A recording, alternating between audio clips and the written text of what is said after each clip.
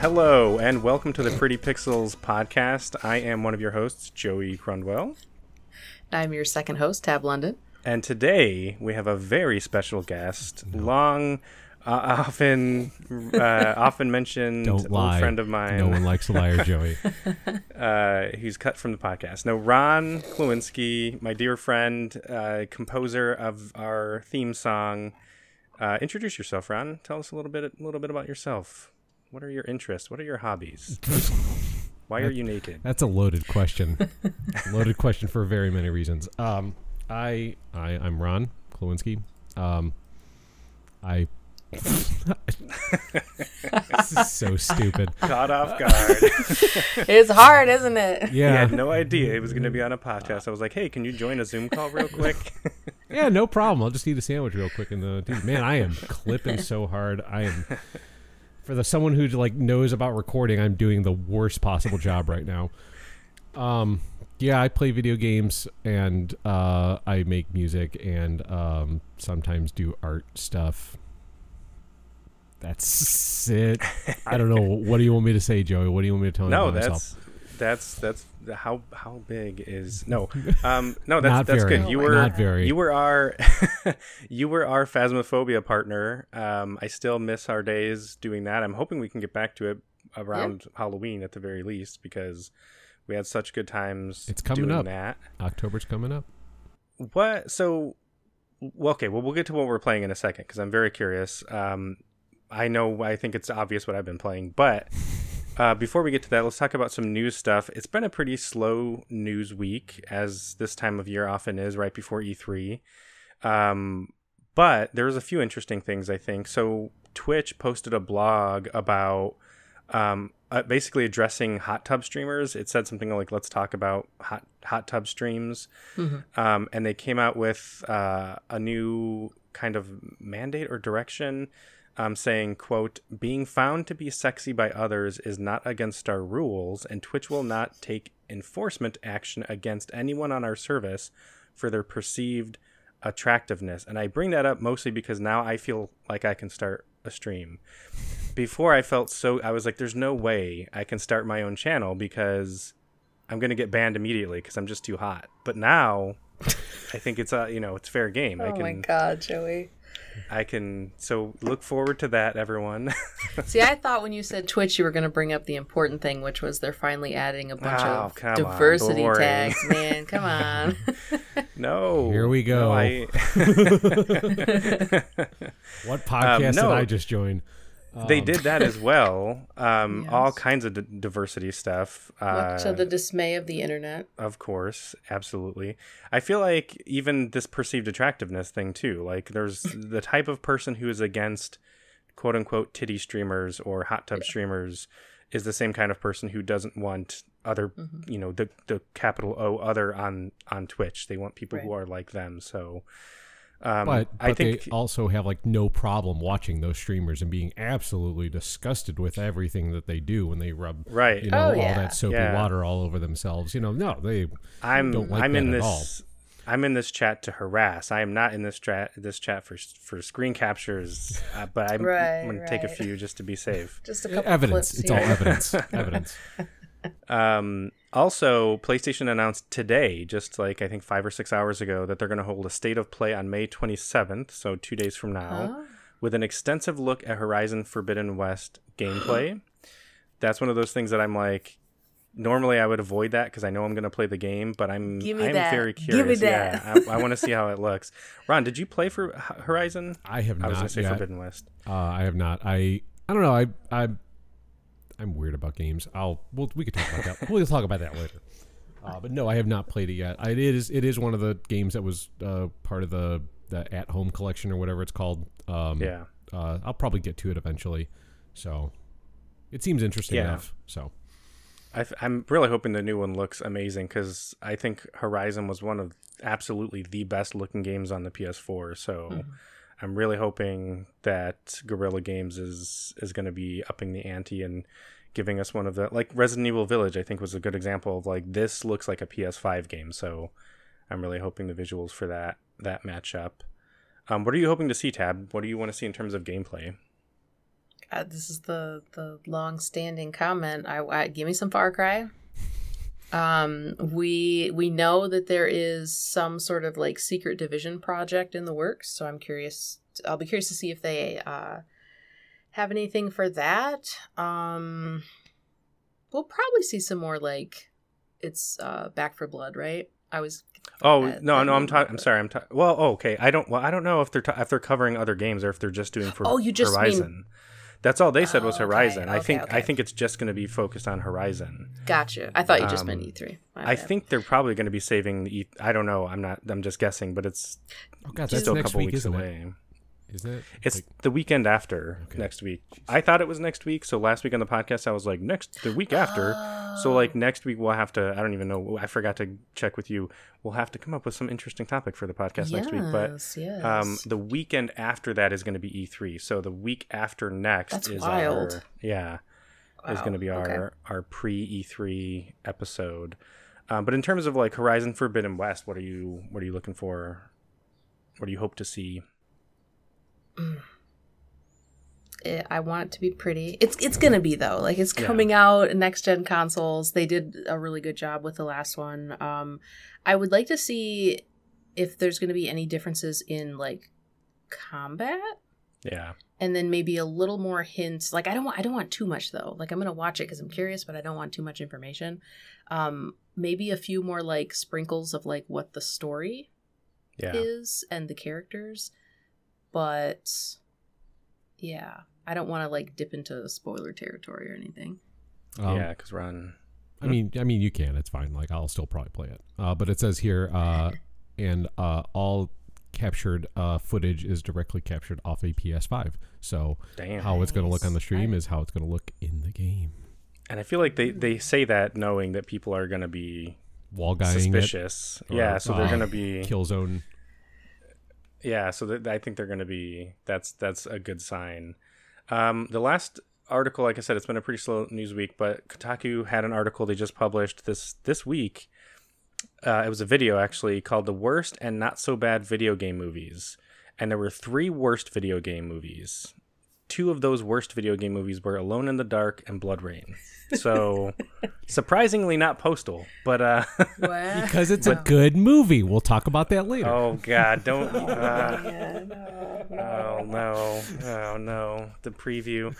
So before we get into that mess, what have you guys been playing, Tab? Not a whole lot. I tried getting into the Mass Effect Legendary Edition. I'm not feeling the first Mass Effect, and I know that that's like a sin among gamers, but there's just something about the combat and the movement, and I really struggle with going back and playing older games. Like we were talking about before, is it 13 years old? 14, I think. 14? Yeah, it's just I'm struggling to get into it, but that's really the only thing that I played over the past week. Would you say though, in your experience, that because like you said, it does feel like an older game. That was one of the things that hit me when I started. Was I was like, ooh, the level design in particular, it feels very like corridory and that kind of thing. But does that 14-year thing surprise you? Like, does it feel like that old in terms of visuals and stuff like that? You asked me that knowing that it looks a hell of a lot better. Right. Well, that's the thing. No, it does look like they refer to it as a remaster. Yeah. Right. It looks pretty good. Like I was actually surprised at how good it looks. But for me, I don't know how else to put this, but it also has to like feel right. Yeah, I think for me, like there was a little bit of an initial shock, and I think that's where some of the discord came for me. Was like, it looks great, it looks amazing in terms of how they've up-resed it, and it sounds great and all that kind of stuff. But it did take a little while to get used to the level design and some of the assets just being like all the chests look the same essentially, and that kind of thing. Like it feels like an old game, like you said, the feel of it. Yeah, part of me, like, I haven't given up on it yet, but there was a small part of me that was like, maybe I should just go to the second one, because everyone's telling me that that's the one that's, like, brilliant. Yeah, if you don't like the second one, then I feel like you probably just, I'm just a failed gamer. Really but you liked Andromeda, though, so that's interesting to me, because I would say that Mass Effect 2 is a better game objectively. I love Andromeda. I think it's been getting a lot of kind of revisiting now, and people are being like, "Oh, it wasn't that bad. No fucking shit." Yeah, but we said that at the time, right? And that's the thing is like people get so caught up in like the current discourse and the current like, well, what is everyone saying? And I to this day I get angry when stuff like that happens. But it affects how people, talk about games. Like if the consensus is this game is broken, even if you haven't played it, that's what gets passed on, and that's how these games get these reputations. And then like Days Gone, and people go back and revisit them, and they're like, oh, this isn't as bad as everyone says.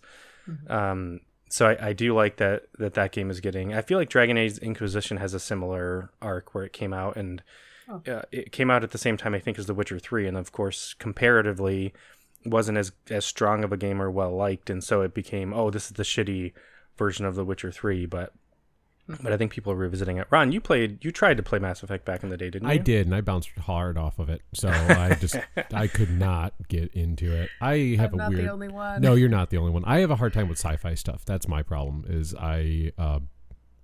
as I get older, I realize like I really didn't like that stuff for the most part. Like I don't care for Star Wars anymore. I know that probably hurts Joey a lot, but he knows that a little bit. We saw episode 1 together. Yeah, in the theater. I know. And looking back on that now, that was a mistake. But I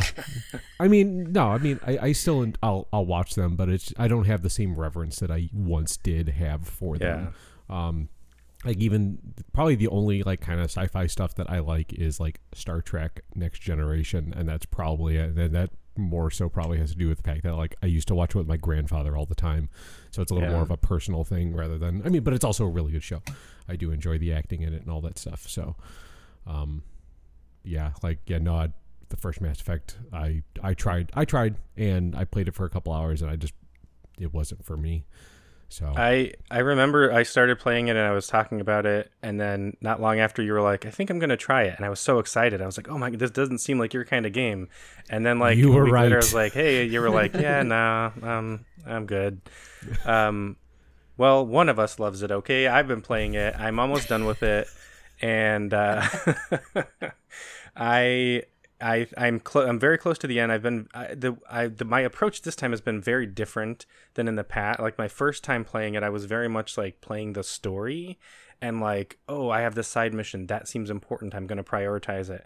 Now I'm playing it very methodically. I'm just going from system to system, exploring like every planet, scanning, landing, looking for stuff, because I've already played the story. So I don't feel like the same kind of urgency of like, oh, I gotta save the universe kind of thing. But I'm really enjoying it. I'm surprised by how short it is. It's a much shorter game than I remember. I want to say I'm close to 25 hours, and I'm gonna get the platinum probably as soon as I finish the game. So like you can do a completionist run of this game in like 40 or less hours. So it's much shorter than I remember. But I'm just really excited for Mass Effect 2 and 3. What have you been playing, Ron? So you obviously haven't been playing Mass Effect. What have you been playing? I play good games. Like, how dare you? So let's see. A couple of weeks ago, I finished Control. I finally got to actually play that. That game is really good. I really like that game. You guys need to play it so we could talk about that game. It's on my summer list. It's good. It's not too terribly long. I took my time in it and did a lot of the side stuff. I did one of the expansions, the Alan Wake expansion. For it. I need to do the Foundation one still.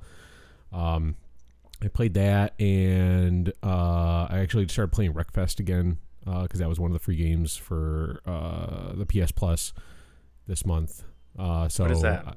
That is the Bugbear game. That is the people who made like Flat Out and Flat Out 2, like old Demolition Derby racing games. Wreckfest is a demolition racing game. It's a nice game to just like kind of pick up and just mess around with for a couple hours and put down and do something else like watch bad movies.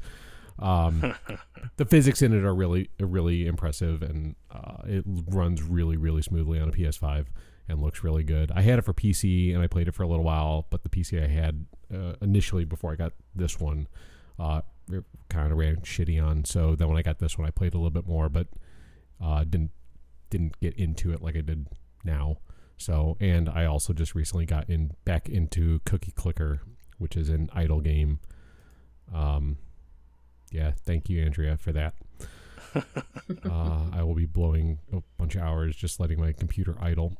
So, yeah, idle games are pretty great. What else?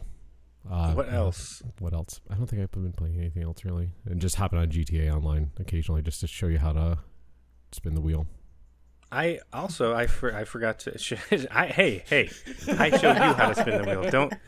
Don't. Yeah. Hold All on right, a yeah. second. We probably explained this real No, quick. So no explanation, no fact checking. In GTA 5, run, spin the wheel. That's it. I show you how to do it. That's how it's done.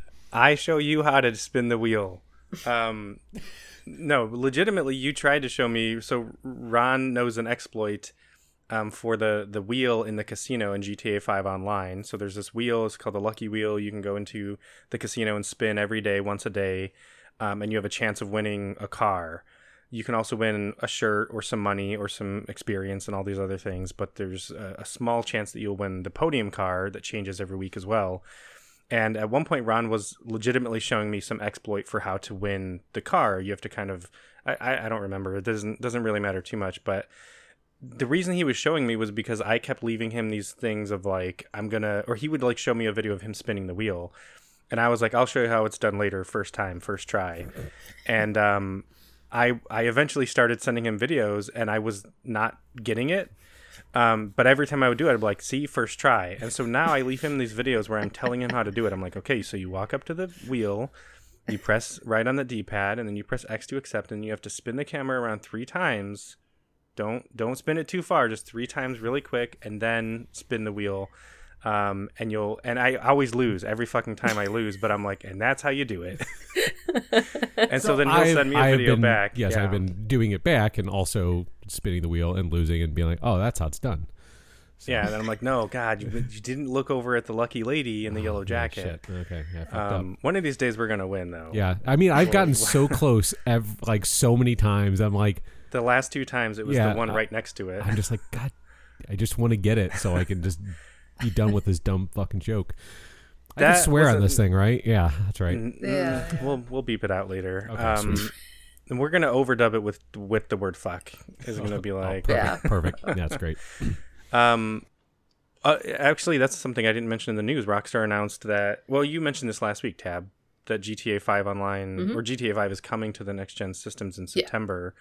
I saw that it was free for the first 3 months. If you own GTA 5 on PS4, for the first 3 months, you can download the PS5 version of GTA 5. No, it's it's just GTA Online.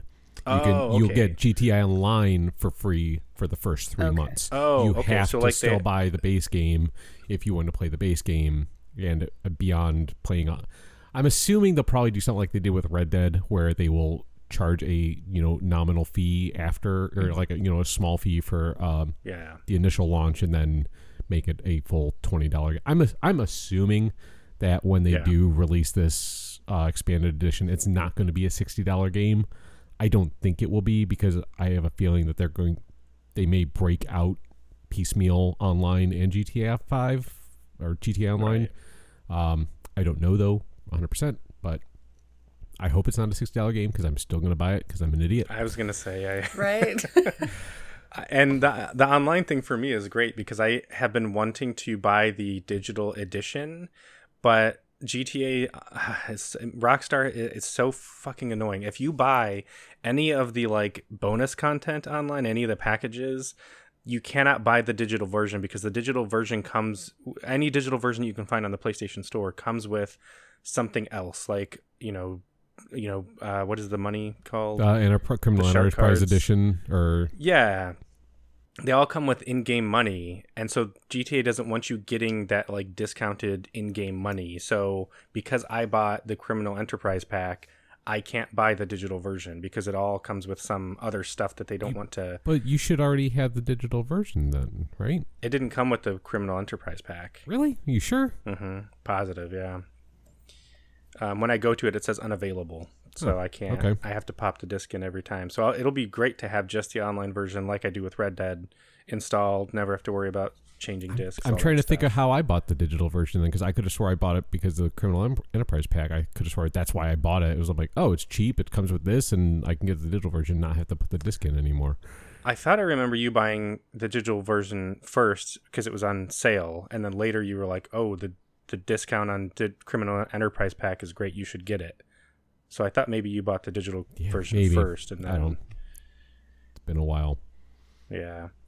Well, let's move on to some delicious, wonderful, Content. greatest of all time movies here. Yeah. So, what we did for this podcast, if you missed it last week, is we watched, for some reason, I don't know whose idea this was, three Uwe. I was saying his name wrong last time. I was saying Uwe.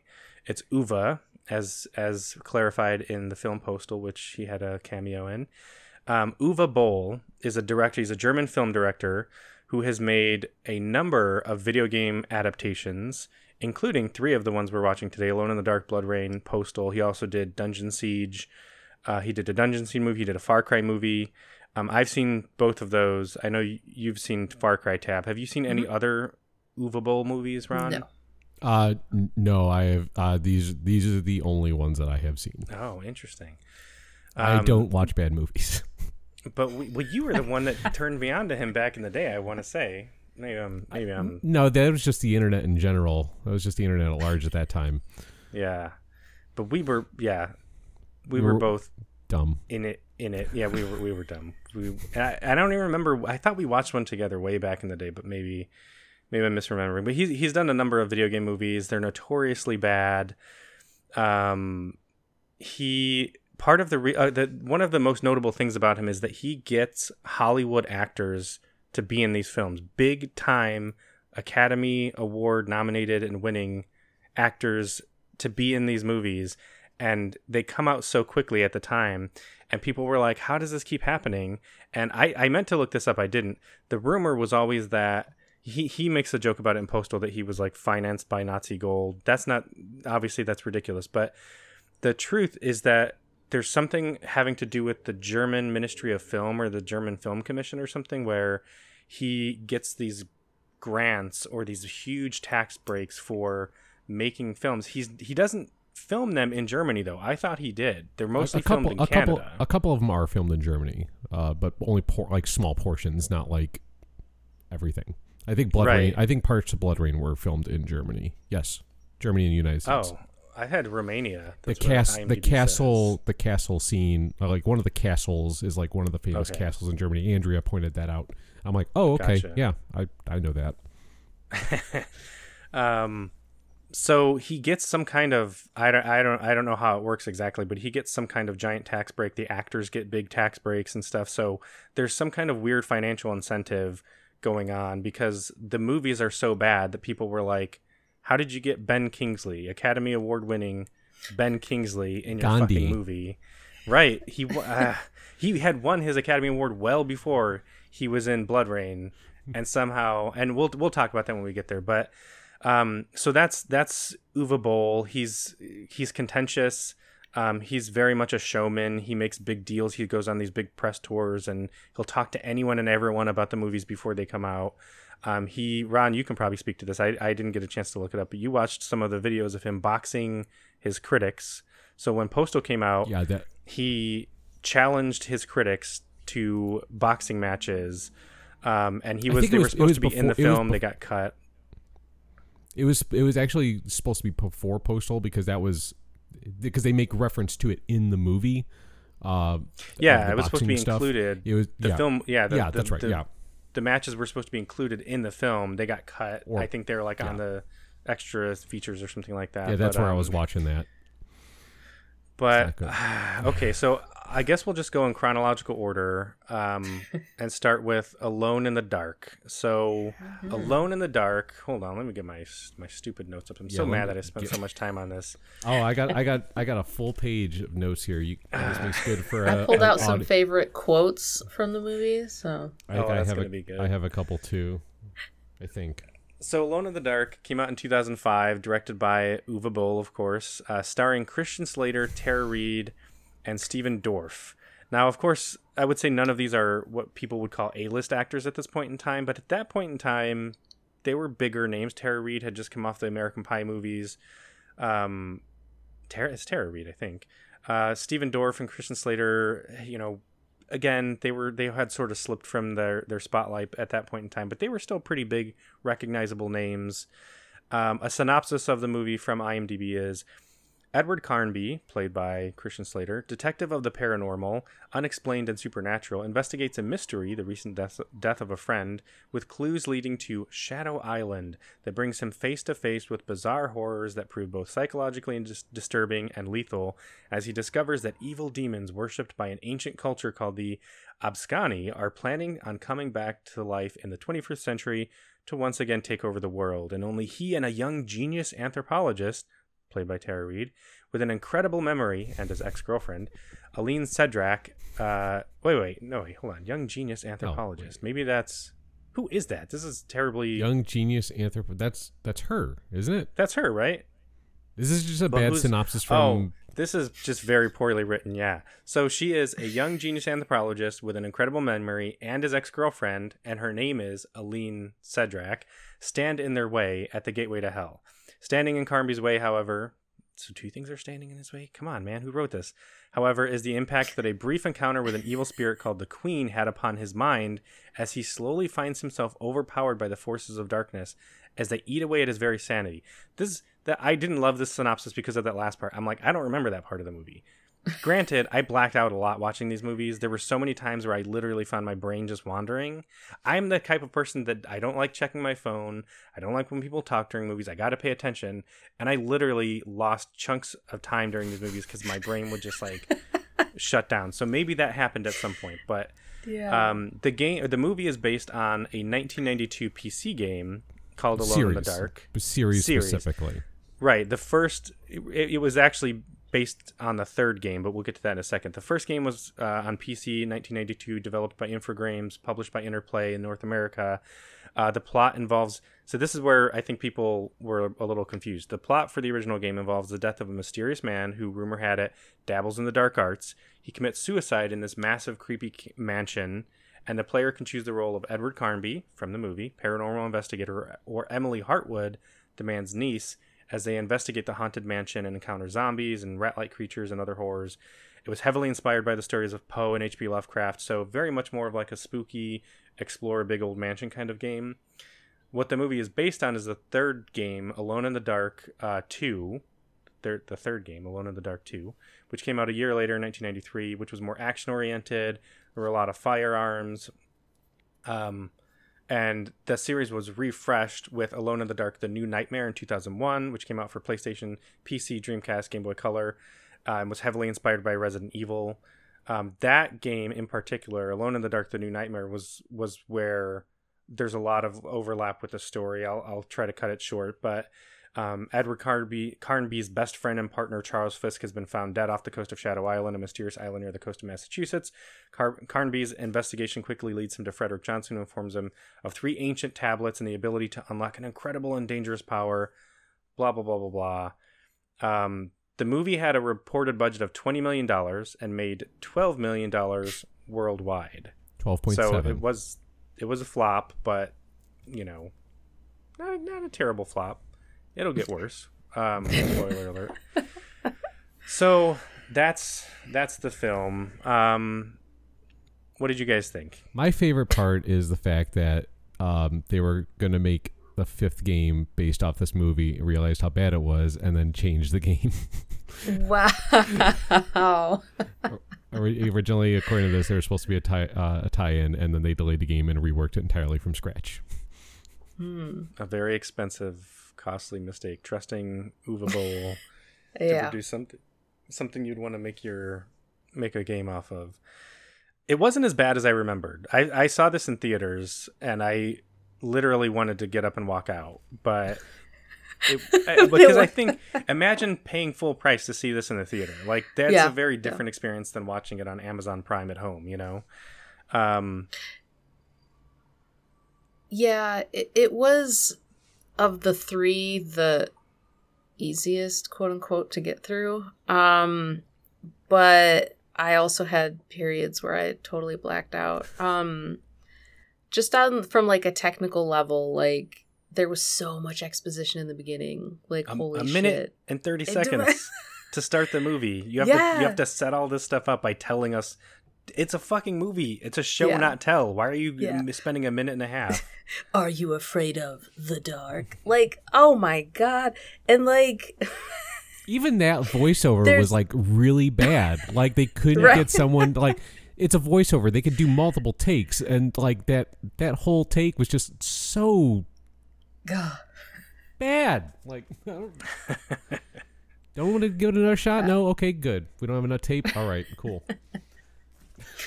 But the dialogue was flat. It was horrible. I mean, that whole line of like, they say a sunken ship is like a grave. Like, wow.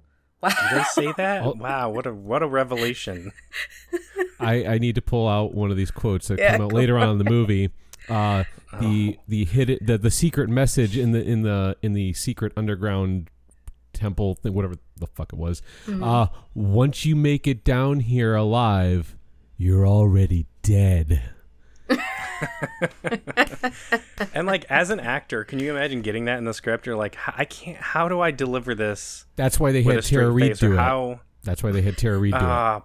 Tara Reid, man. When I went into it, I was like giving her the benefit of the doubt. I was like, okay, she plays like this dumb ditzy blonde in these other movies. But like, give her a chance. Like, she can do it. I don't know if I'm not going to blame her because Uwe Boll is a terrible director, but like, she was not a convincing genius scientist. I mean, the entire time she's dressed like a 14-year-old girl. And again, I'm not to say that like women can't both be pretty and smart, but they focused more on her appearance by far than her lines. She pronounces, what does she pronounce wrong? She pronounced something, hold on, I think I wrote it down somewhere. Yeah, there was something, wasn't there? Well, you're looking that up. Christian Slater's really bad. I don't know. Has he always been that bad? Like, did we just like give him the benefit of the doubt because he was like an 80s actor and like that's what the time was? Or like, has he always just been like a shitty actor? This is just my opinion, but he was slightly worse than like he is normally kind of like he delivers his lines very similarly in most of the movies that I've seen, including The Wizard, which he was great for that movie. But he's very much a you get what you pay for kind of actor. Like he's always kind of the person that he's Christian Slater in most movies, and so I wasn't super surprised by his performance in this. Yeah, but then like in combination, there was zero chemistry. Yeah. Absolutely none. It was in the negative. None. Yeah. Well, that's why they're exes. That's why they're exes, because there was no chemistry. But I feel like there was supposed to be chemistry of like, will they, won't they? And I was like, no, they won't. They just won't. Right. Another thing, so the movie is Alone in the Dark, and I, to be fair to them, hadn't played any of the games, so I was aware of them. But like, when you tell me that a movie is like inspired by Resident Evil, or like the game series is inspired by Resident Evil, and it's a survival horror, I was expecting horror. The game opens with a car chase and the cliche like crashing through a fruit stand, and like Christian Slater's like laying on the ground, and he does this like guile knife kick from a laying position by the way, in an ice factory. What was that place? Are there ice factories where they produce giant blocks of ice? I don't even. Oh no, that was the fish market. That was at the fish market. So they, at a fish market, like they have all the fish out. They have to put it on ice, so they have these huge chunks of ice and they break it down. So yeah, there's basically just probably a giant like vat or like a warehouse where they just produce chunks of ice. So that's not far fetched. Christian Slater being a good actor is very far-fetched. This movie being good is very far-fetched. That thing though, like he's laying on his back, and he just like flips around. Like, I mean, I don't care how good your core strength is. There's no way he doesn't use his arms or anything. He just like floop and kicks the guy. Like, it's a movie, Joey. It's also well, we're going to be saying that a lot because yeah, honestly I completely forgot about that scene, and I only watched that movie like 2 weeks ago. That was not part of my notes. That's what I'm saying. I watched 2 movies last night, and we're going to get to Blood Rain and Postal, and I'm going to be like, oh shit, that happened? Because I literally just kept blanking out. The notes I do have are the Shaggy from the Scooby-Doo Mystery Gang being the taxi driver, who is also a very experienced getaway driver, apparently, who's able to do all these fancy turns and all that stuff, and then like get freaked out when someone pulls a gun on him. Like, wait a minute, hold on, you just did all this crazy shit. Like, you've never done this before, and you're also not high? Okay.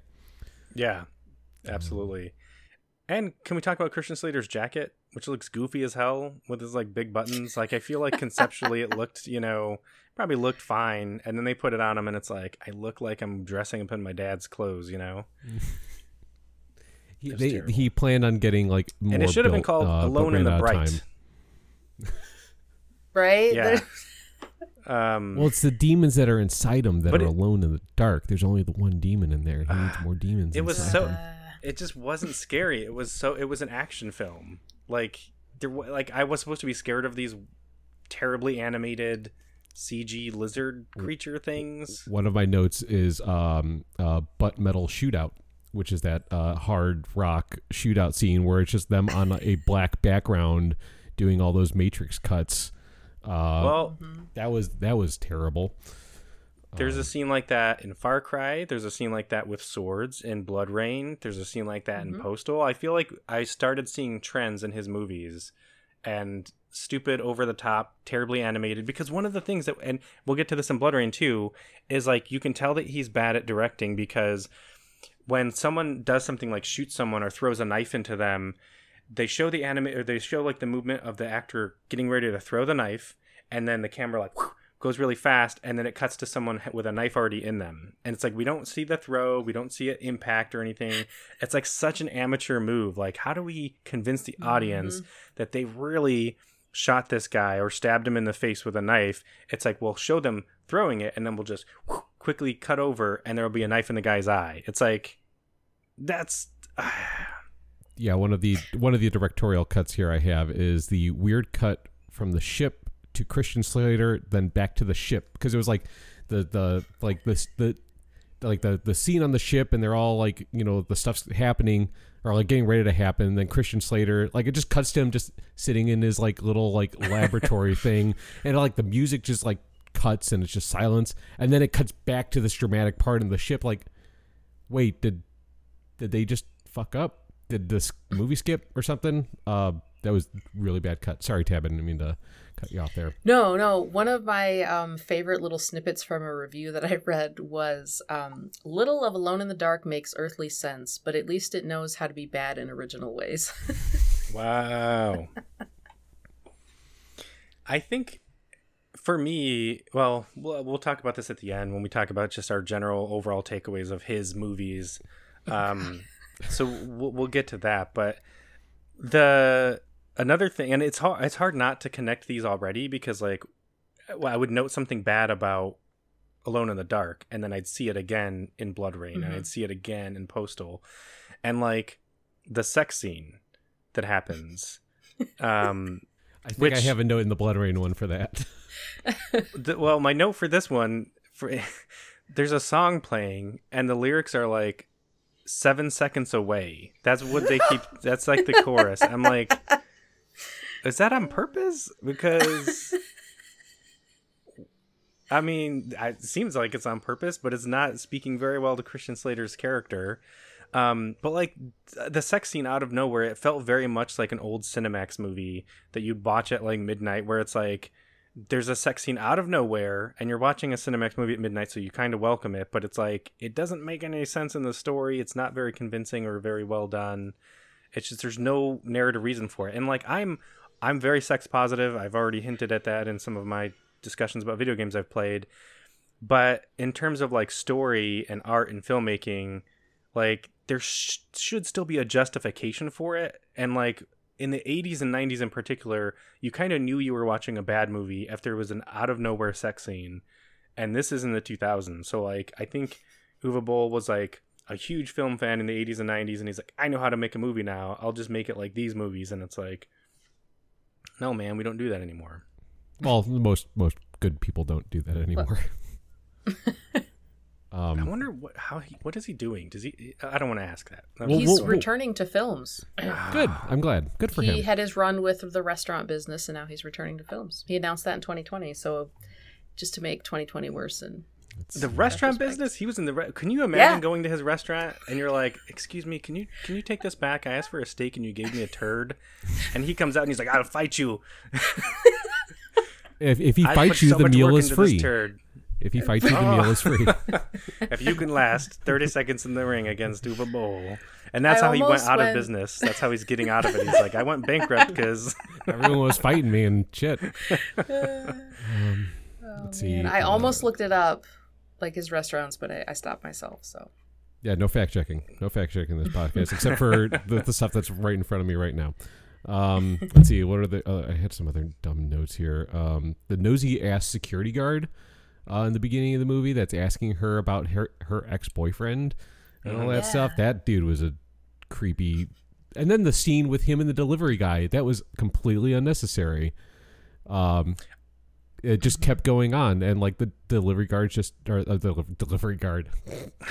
I was about to call the delivery guard an idiot, but apparently I am. The delivery guy was a complete idiot, and then that scene just kept going on and on and on and on. Speaking of going on and on, that fucking why did they show so much of them prepping for that big battle at the end?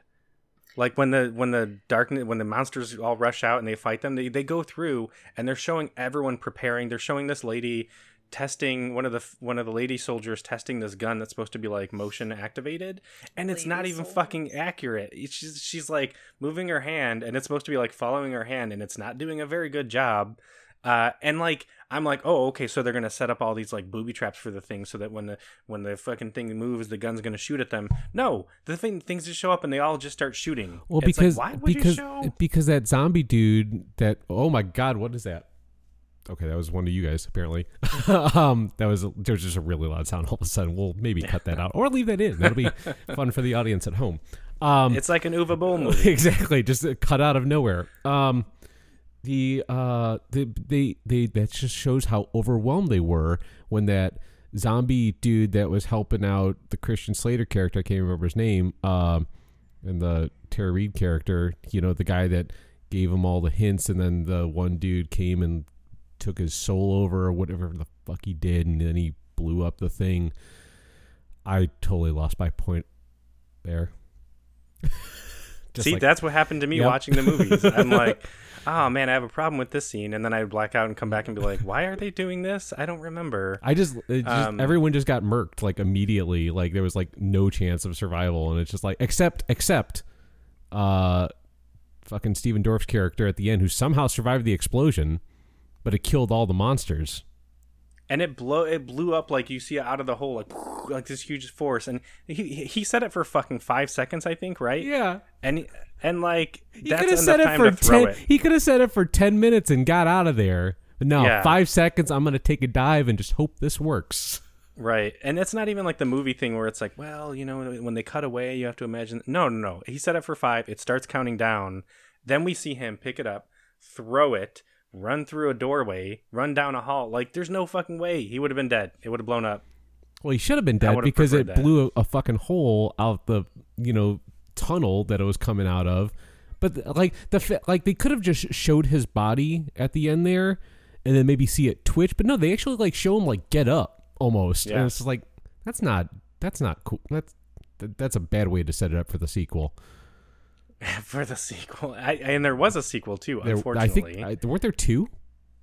I think so. Well, there was 2 to Blood Rain. I don't know about Alone in the Dark, but I'm fact checking this, even though I said no fact checking. Go ahead. There was also a scene where, speaking of, there was this very sexy lady soldier that was like following them around, because another trend that we see is that Uwe Boll likes to just have sexy actresses, and they're just there for some reason.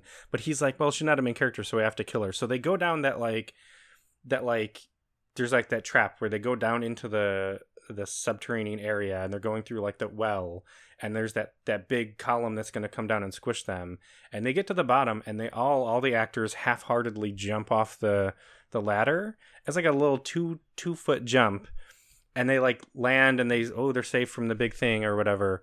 And then that hot soldier lady is hurt for some reason, and they're like, and Stephen Dorff is like, keep pressure on her leg. Like, what happened? Like, wait, so did she like sprain her ankle? Because that wasn't a very long jump. I think, and I don't see any like wounds. I think she hit one of the spikes when she jumped. I think that was the thing. Honestly, I don't fucking remember either. Like, I just remember she got hurt and then she died. And she just died. Yeah, I don't remember how she died. Did something? Didn't some shoot? I have no idea. I don't remember. She died of being in a bad movie. She died of dysentery. Might as well. Then there was also the, you know, where is everybody? Where did everybody go? They're at Arby's scene where they're walking through the streets with nobody there. Somehow they evacuated the entire city in a matter of, 20 minutes. Convenient. And then motherfucking Nightwish to close it out with that credit sequence. I'm in love with my lust, burning angel wings to dust. God, So my coworker who doesn't listen to this podcast really likes Nightwish and plays Nightwish radio, and that song comes out a lot, and it's so fucking awful. And I had no clue that song was in the movie, so when I heard it, I just immediately cringed and almost shut it off. At that point, it took me to the credits scene I almost shut the movie off. Wait, so did you watch the credits? Because I shut the movie off. Like, when I hit credits, I'm like, that's it. I think we just let the credits run because we were just like chit-chatting at the end of it. Yeah, Andrea hated that movie. Gotta be thorough. her review is 2 thumbs way down. Well, another inconsistency is that early on they very clearly established that like these creatures are creatures of darkness, and any light they're like will injure and kill them. And then later on they're running around in the light, in like the broad daylight. Like, what the fuck? How does that happen? What else? I feel like I'm jumping around all of anything else that my final thought on it is that there's something weird and problematic about inventing a native tribe that uses advanced technology, and then that culture just like dies out and it's like the convenient backstory. Of course, yeah. What the fuck is that? Yeah, there's lots of, I mean, it's going to get worse when we get to Posto, but there's lots of like cultural insensitivity. And and like you said, it's invented. It's like you can't even use a real myth, which would have been bad anyway, but like you're like basically saying that these primitive people are like dangerous and mysterious, and yeah, that was not cool. Yeah, there's a lot of things about that movie that weren't cool. A little small thing was when I think it was Christian Slater's character had like this big 50 cal machine gun, and he's like shooting it, and it's like and it's slow motion, of course, and like all these shell casings are flying out of it. And again, this is small, a lot of people probably wouldn't have noticed it. The shell casings are very obviously for blanks, because a shell casing for an actual round of ammunition is just straight. The shell casing is just, but for a blank, it's crimped at the end, because you don't have a slug at the end. You don't have a little piece of lead that's going to be projected out. So they fill all of the gunpowder in the casing, and then they crimp the end so that when you shoot it, it ignites and it blows the gunpowder, and there's a big sound and a flash, but there's nothing that comes out. And all of the shell casings that are coming out are all crimped, and they're in slow motion and close up. And it's like, so you're just showing us that these are blanks. That's cool. I mean, it's a movie, Joey. Yeah. Again. Let's see. Is that the last of my? Is it though? Actually, is it the last of my important notes? Let's see. The quote. I have to take a trip down memory lane. That's what I say when I go take a Duke. Any closing thoughts? How if we had to rate Alone in the Dark out of 10? Wait, is it from Alone in the Dark to 10 or? I would rate it Alone in the Dark. I feel like my rating might change if I had seen it and rated it originally, or like even before watching Blood Rain and Postal. I think I'd be like, ooh, that bar just keeps dropping. Like, how do you get lower than, like, I'd probably give this like a 2 out of 10, maybe 3 if I'm feeling generous. I wouldn't have watched it unless I had to. Yeah. So I had zero interest in seeing this movie when it came out because I had no reverence for the game. So it was just, it was bad. I would probably give it also a 2, just for the comedic factor of some of it. Some of it, not all of it. Yeah. Yeah. So same. I might give it a 3 just so I can give one a 2 and then the next one. That's 1, exactly so it, right? That's what I'm saying. You It's can like, give 0. 0 is a number. 0 is still a number. Negative is a theoretical number, so all right, let's 2 start there. All right, so shall we move on to Blood Rain, which also came out in 2005. I think it had a worldwide release in January of 2006, but its initial release was also in 2005. People, think about that. That's 2 movies by the same director in 1 year. And it also had a much bigger cast. It had a huge fucking cast. I'll just go like Michael Madsen, Billy Zane, Meatloaf, Michelle Rodriguez, and then as we talked about, Sir Ben Kingsley, Mr. Gandhi himself. Mr. Gandhi. Kristana Loken. So Kristana Loken was coming hot off of Terminator 3. She was kind of a new hot name in Hollywood. Same thing with Michelle Rodriguez, up and coming. Billy Zane was pretty well established. Meatloaf was. This was I think was post Fight Club, wasn't it? Fight Club was 03, 04 maybe. I'll right. So this was right out coming off of his acclaimed, run in that movie or appearance in that movie. Ben Kingsley had already won his Academy Award. 99. Oh yeah, so well after that. Meatloaf isn't necessarily known for his acting, but of course, again, Fight Club really kind of reminded people that he can act. But yeah, it had, like you said, it had this incredible cast. It had a slightly bigger budget at $25 million.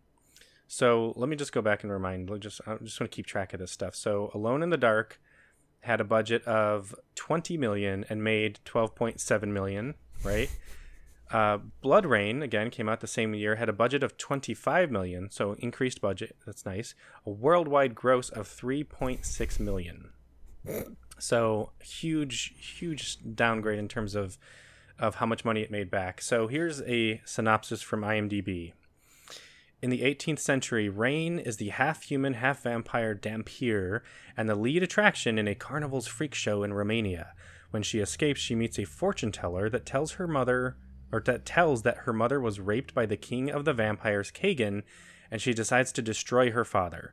In her journey for revenge, she meets Vladimir and Sebastian, the leaders of the fortress of vampire hunters Brimstone, and she joins their society. She seeks for powerful talismans to defeat Kagan, while the skilled warriors Vladimir and Sebastian train her to face the forces of Kagan, and her human side falls in love with Sebastian.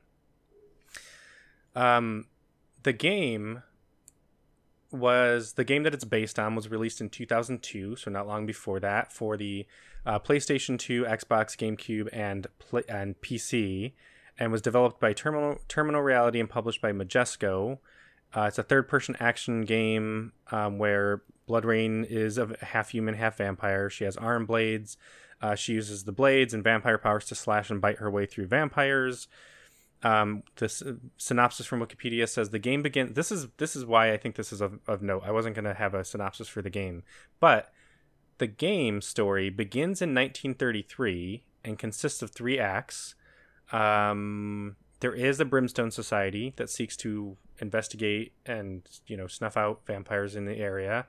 But the story skips ahead several years from 1933, which the movie does not take place in the 20th century. Rain is sent to infiltrate a Nazi base. That's the game. You're infiltrating a Nazi base where there are zombies. That's the third movie, Joey. That's Blood Rain 3. Yes. We are not going to watch that one, so we'll have to trust you on that. But so I guess the movie is a prequel to that.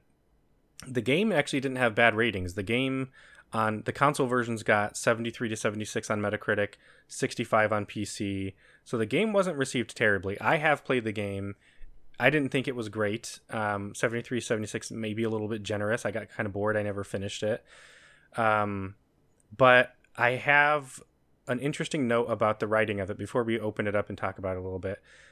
This is from IMDb. According to screenwriter Guinevere Turner, while she was writing the first draft of the script, she received an angry phone call from director Uwe Boll, who swore at her and demanded she hand in a draft of the script. About a week later, she sent in the rough draft of the first script. She was shocked to learn that production was going to commence immediately with the draft, even though traditionally the first draft is always a rough draft that is improved upon in subsequent drafts. If you've looked at other movies, they go through many, many, many drafts. Later on, she was informed that Boll and the actors and actresses had subsequently rewritten much of her script while shooting, and that the finished movie barely resembled her script. So, a couple things. Number one, Boll and the actors and actresses. So I think we can get the sense from watching his movies that he doesn't give a shit about script. And a lot of these dumb lines and dumb ideas are probably coming from the Hollywood talent, because who is he to tell them no? Like, they're doing him a favor by being in his film. The other thing is, Turner wrote the screenplay for American Psycho, one of my favorite movies of all time, The Notorious Betty Page, and many episodes of The L Word. She also acted in American Psycho and The L Word. So she's an accomplished, successful screenwriter. She gets hired to write this screenplay, and basically they just want her name because they take her rough draft of a script and then butcher it, and she's like, that is not my movie. So that's how we're going to go into this, realizing that now between Alone in the Dark and Blood Rain, we can see that Uwe Boll is basically just a kind of hit and run, have a concept for a movie, and then just go in and do it and do whatever you want, and who cares what comes out the other end. So also, one last little bit of trivia from IMDb. Jessica Alba was originally scheduled to play Rain, but she couldn't, or she read the script and was like, actually, no thanks. It's a little bit too bad. I think they said violent, but yeah, probably. That was her being nice. Right. Michael Madsen was usually drunk on set, according to Uwe Boll. Makes perfect sense, but now knowing that.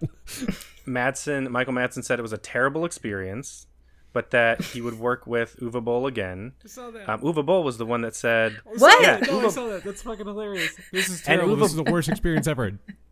5 stars. Do it again. Right, and Uwe Boll was the one that was like, he was drunk on the set all the time. But guess what? They made another movie together. They made Dungeon Siege together. So, that's right, they did. Oh my god. Yeah. And someone asked Ben Kingsley later, they were like, why the fuck would you make this movie? Like, someone of your caliber, why would you do this? And he said, quote, "To be honest, I have always wanted to play a vampire with the teeth and the long black cape. Let's say that my motives were somewhat immature for doing it." And one last thing is Kristana Loken and Michelle Rodriguez had a relationship around the time of this film and are both openly bi. The screenwriter of the film is, I think, queer. I'm not sure if she's lesbian. She is open lesbian. I just saw that. Okay. She's done a lot of her work I've looked at is queer.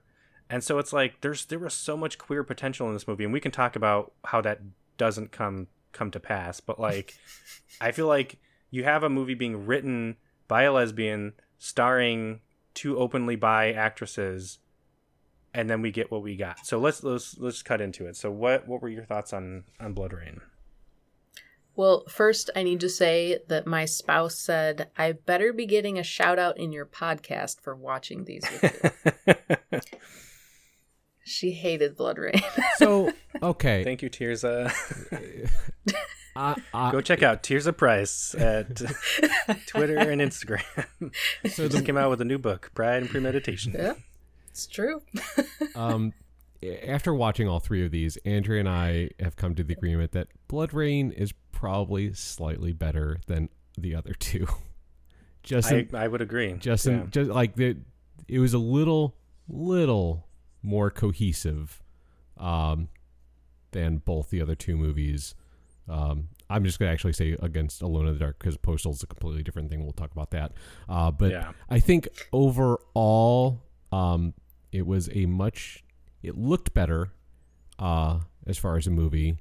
and it kind of held a little better. There were still definitely plenty of plot holes and weird cuts and just bad overall directing, but yeah, and a lot of bad acting. Okay, so first and foremost, why did Michael Madsen and Matthew Davis not even attempt to do a fucking accent? Even Michelle Rodriguez even tried. Like, everybody tried to do some sort of accent. They're just still being Michael Madsen, Matthew Davis, like in this like European like medieval time. Not even trying, just scruff dude from New York, still thinking he's on the set of Reservoir Dogs. It was so well. There was also the fortune teller too. Like, she didn't even try. Like, everybody else like gave an attempt to do some sort of accent, even if it wasn't like correct, like geographically. At least it was something. And there was a lot of slipping in and out of accents too, where people would start and you'd be like, "Oh, I guess they kind of sound British," and you're like, "Nope, I don't know what that is, but that's not British." That was what I was saying. Like, Michelle Rodriguez, hers like kind of like she like couldn't like stay in like one region. She was like kind of drifting all over Europe there. Yeah. But like, again, she at least tried. Other people did not even give it a go. Tab, what did you think compared to Alone in the Dark? I agree that in some ways it's slightly more cohesive, but I just did not give a shit about the story. And there were a lot of like things that were disconnected. The dialogue was still pretty flat. I mean, at one point, isn't it Rain who says something like, "You don't know the meaning of pain"? Like, we do. We watched the movie. The wigs, I was so distracted by the horrible wigs. Billy Zane's was the worst. Like, that's one of my notes. Billy Zane's bad wig, because his was the absolute worst. Or Ben Kingsley. His was too. So there was a point near the end where Ben Kingsley had a wig on. Then they cut to him like almost in the same scene, and he doesn't have the wig on anymore. Right. And then they cut back, and he has the wig on again. And I couldn't. I had to rewind it, and like I still was like really confused as to what was going. Like, was it a wig? Like, in the movie universe, was it a wig, or did they just shoot the scene and be like, we're not going to do it again? Yeah. When you said you rewinded it, I was like, why would you do that to you? You're watching. And then I'm like, I did that a couple times because I couldn't. There were points where I'm like, wait a minute, did I really just see what I thought I saw? And I would have to rewind. And I was like, why am I'm putting myself through an extra 2 minutes of torture. I couldn't. I just was like, nope, we're burning straight through. Blazing ahead. You're like, I have to go to the bathroom. Don't pause it. I'm Yep, that was Andrea a couple times. Well, let's talk about Ben Kingsley, because I was so distracted by his delivery of his lines, which were so rushed. I was almost convinced someone set him to like 1.5 speed, because he was just like bumbling through his lines just really quickly. Like, oh shit, what was one of the lines? I think I wrote it down somewhere. I didn't write it down. Yeah, this is one I did not take any quotes for, because there was nothing that like I should have. Everything was pretty bad. I would have basically rewrote the script if I would have taken bad quotes. Right. Yeah. But his delivery of lines was so, like, you can tell he was just cashing in, like, just getting a paycheck, no emotion. I feel like more like Ben Princely or What? Ben Knavely. No, he's not King. He's not Kingsley. That's terrible. He's not. That's terrible. That's Ben Poppersley.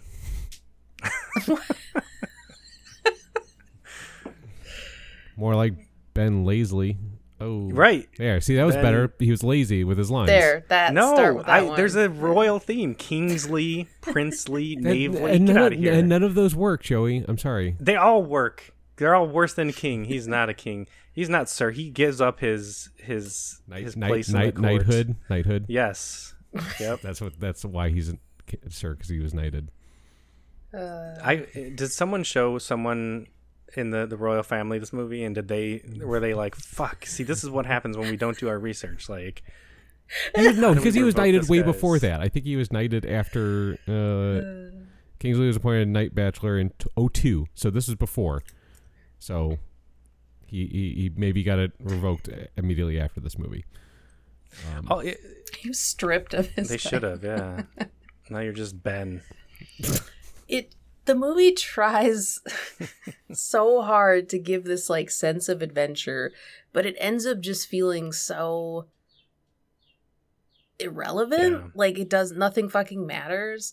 And I don't know what you thought about the fight scenes, but I thought that shit was very poorly staged and terrible choreography I have listed here, because it all seemed like they were like doing the choreography, like practicing for it in costume and recording that and be like, hey, that's good, we'll use it. Wait, this was just a practice round. No, we got it recorded, we ran out of film, sorry. We're good. Right, like the fight scene with where BloodRayne enters I think the castle or the keep or something, and there's the man who is deformed. I don't know how to describe him other than like he looks very like the giant dwarf or like the giant dude guard thing. Yeah. Their fight, they both looked like you said they were practicing. They were very slow and deliberate. Like he swings his hammer and he's like, "Watch out! I don't want to hit you." And then like every strike that they do is a close up. So the camera just keeps close, like super close up of like very many cuts, like that, and that's it. Like that's the whole fight. We don't actually get to see any impressive, again, other than like him very slowly swinging his hammer and her very slowly dodging out of the way. It seemed so lazy. Yeah, that's a word for it. Speaking of like the sense of adventure that Tab was mentioning, the Andrea pointed out like near the beginning, the all-knowing quest-giving fortune teller basically giving the entire synopsis for the movie within the first 10 minutes. And she's not even reading the cards. She's like, "Let me read your fortune." And she just plops a card down, doesn't look at it, and just starts telling. She's like, "This is where you're going to go, and you're going to do this." And it's like, because she's all-knowing. She doesn't need to. She knows what's already on those cards because it's already. Then don't fate, fucking. She doesn't even need fate the deck. Fate has already been chosen for Miss Rain.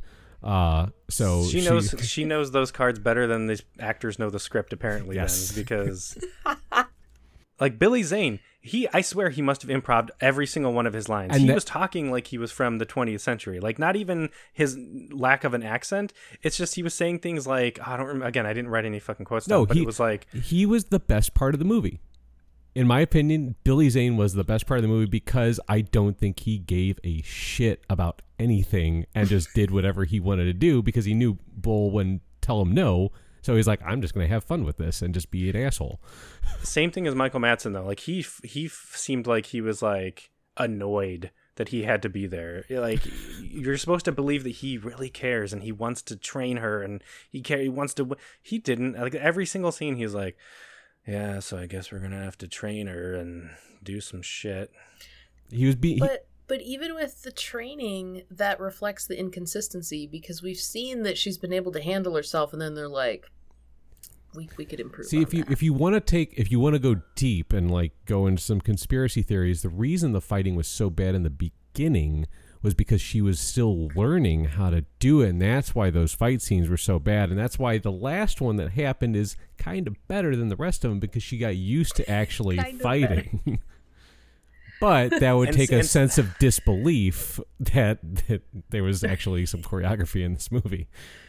There was literally one shot where she like beheaded a dude at the end where I was like, that was kind of cool. That was pretty cool. But it's like, it should be filled with those things. It should, like, every move she does in that last scene should seem fucking badass. And there was one move where I was like, damn, she really knows her shit. So yeah, totally unbelievable in terms of progression. The booby traps where she walks into that room and all the blades pop out of the fucking they looked so blurry. Tirza fucking laughed.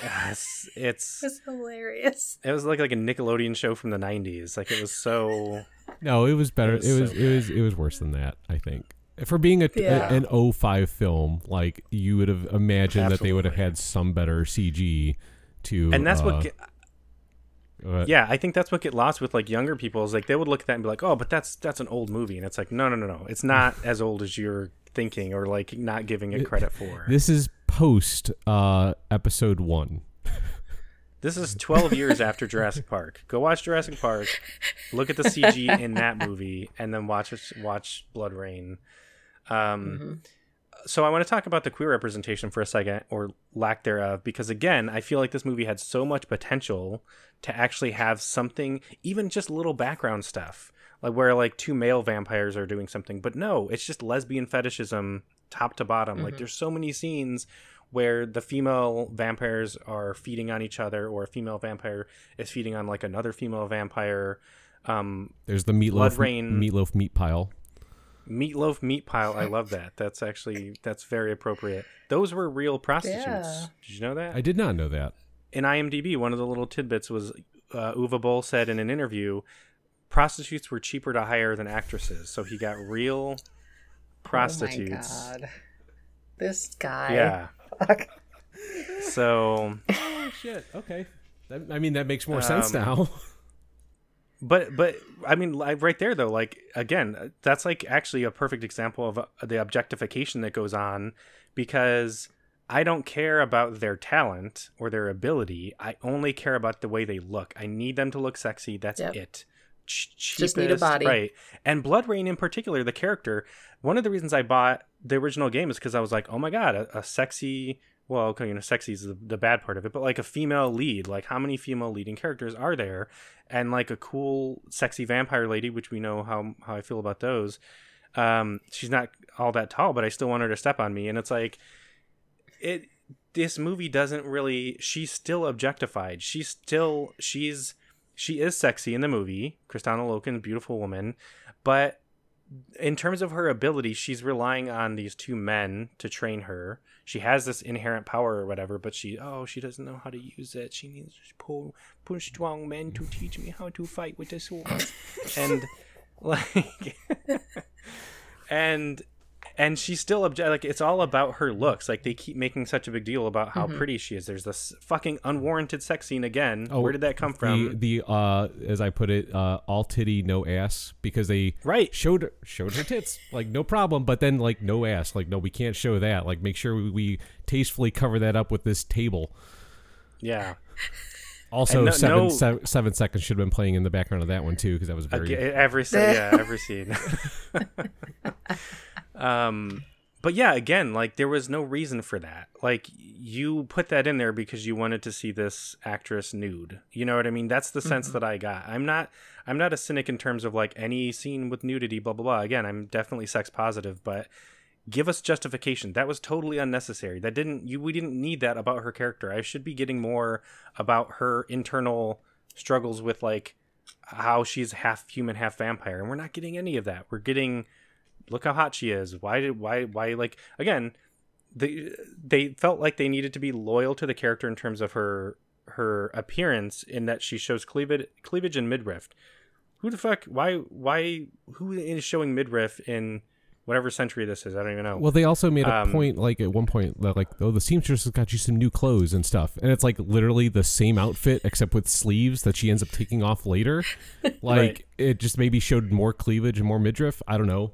And Andrea honestly thought when she first saw it, she's like, "Is that a zipper on the corset?" Like that they didn't have zippers, but we paused it and looked. It was actually snap or some sort of things. So they at least got that. They at least got that correct. For a second, I thought they didn't know what they were doing. But if it was a zipper, remember, it's just a movie. It is just a movie. And then Ben Kingsley's speech to his troops when he's like trying to rally them. Oh man, that's like the best example. I feel like someone should just show that clip. Anytime everyone's like award-winning Ben Kingsley, just show that clip. Come on, let's go. We have to go kill them. Go.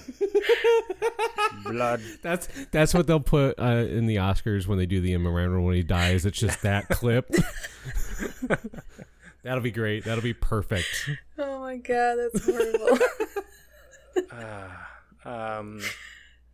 And when Ben Kingsley stabs Michael Madsen, Madsen barely reacts. This is the second scene where like there's someone getting stabbed and they're acting like they're not even being tickled. Like fucking sword goes into him and Madsen's just standing there making eye contact. And Kingsley's line is like, "This is the end of Brimstone." It was so fucking dead and lifeless. And he like pulls him toward him. Actually, no, that's a different scene where someone gets stabbed. Hold on a second. Let me get back up in my notes here. Yes. Okay. So I didn't even write down the names because I'm like, I don't remember these characters' names. I'm not going to look them up. I don't give a shit. But the bad guy says, "Where is she?" He's talking about Blood Rain to this good guy. And the good guy's like, he doesn't answer. He just stands there. So the bad guy stabs him. Again, no reaction to being fucking stabbed in the gut. And then he the bad guy slowly dramatically pulls the good guy toward him on his sword, which again, you should be like, nope, still no reaction. And the good guy says, "You fool." That's it. What you fool what? You fool, you stabbed me? No fucking emotion to it. You fool. Okay? You fool. Cool. Okay, sorry. You should be sorry, but not for this. For making us watch this. That's what you should be sorry for. And that's how the movie ends. That was the dumbest fucking way to end that movie. Literally just her sitting in the chair, zooming in on her face, like no like emotion in her whatsoever or anything like that. Just literally just zoom in and then cut to whatever fucking song. I don't even remember the fucking song on the end of that movie. That was bad. And I don't even know who to blame for this. I keep wanting to blame Uwe Boll because he was the director and he's the one who's like not putting the time and care into the writing or the scripting or the directing. I hesitate to blame the actors. I mean, maybe someone again like Ben Kingsley was just cashing a paycheck, or Michael Madsen was drunk and didn't give a shit. I felt like the younger actors were trying harder. Like Kristana Loken, Michelle Rodriguez, I felt like they were looking at this as like an opportunity, and the older actors were like, I don't give a shit. I'm just, dead lining my fucking lines. Deadlining. What is that thing? They're cashing a paycheck. They're phoning it in. Those are the words that you're looking for. Yes. Those are the industry phrases that you want.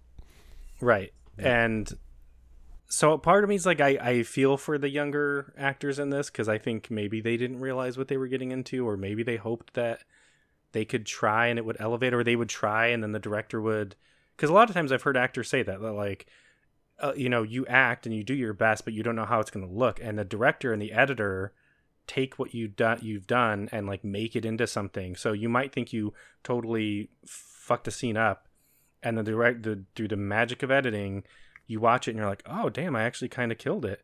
And I feel like Uwe Boll doesn't know how to do that. So if you don't nail a scene, which they only did a few takes from my understanding, then it's just, that's what we run with. Like, who cares, Yeah. And like to your point, like, the younger actors and actresses, like like you were saying about the younger actors and actresses, like they, you like you're saying, like, yeah, they probably think this is going to be a big opportunity because they're on screen with, Michael Madsen, Billy Zane, Ben Kingsley, Meatloaf. Like, they're on this movie, this big budget movie based on a somewhat popular video game. Like, yeah, like this could be really good for us. And then they get this. Yeah, can you imagine being like Michelle Rodriguez and being like, oh, I think she started in Resident Evil before that, which was fairly well received for a video game movie. And I think she was in, she was in a series? Yeah, she was, and she was also in a surfing movie too that was around that time. That's right. I can't remember. Yeah, Fast and Furious was like one of her, like, that was like her breakout. Right. But then like, I don't know. Let's see. Blue Crush. That was it. Resident Evil and then Blue Crush. Yeah. And then like Blood Rain shortly after that.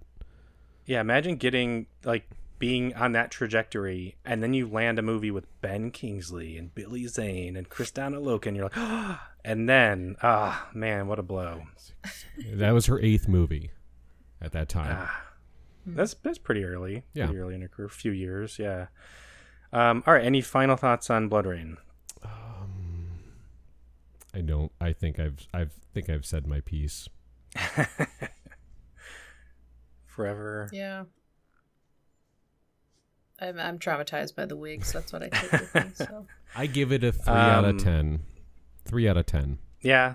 If Alone in the Dark is a 2, I'd say 2.5 or 3 for Blood Rain.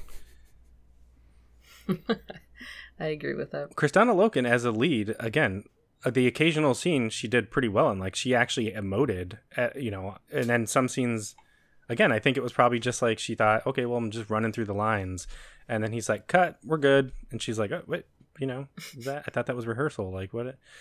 So yeah, I give some credit to the actors. That was her like third actual feature film. Like she did 3 movies. The first 3 movies were all like direct to video, then Terminator, and then this other movie, and then some short film, and then Blood Rain. That was like pretty much her career at that point. Dang. All right. Well, I guess we got to talk about Postal. So, just to recap, Alone in the Dark came out in 2005, January. Blood Rain came out in December, January of 2005, 2006. Postal came out in 2007. So again, these are all very quick turnarounds for these movies.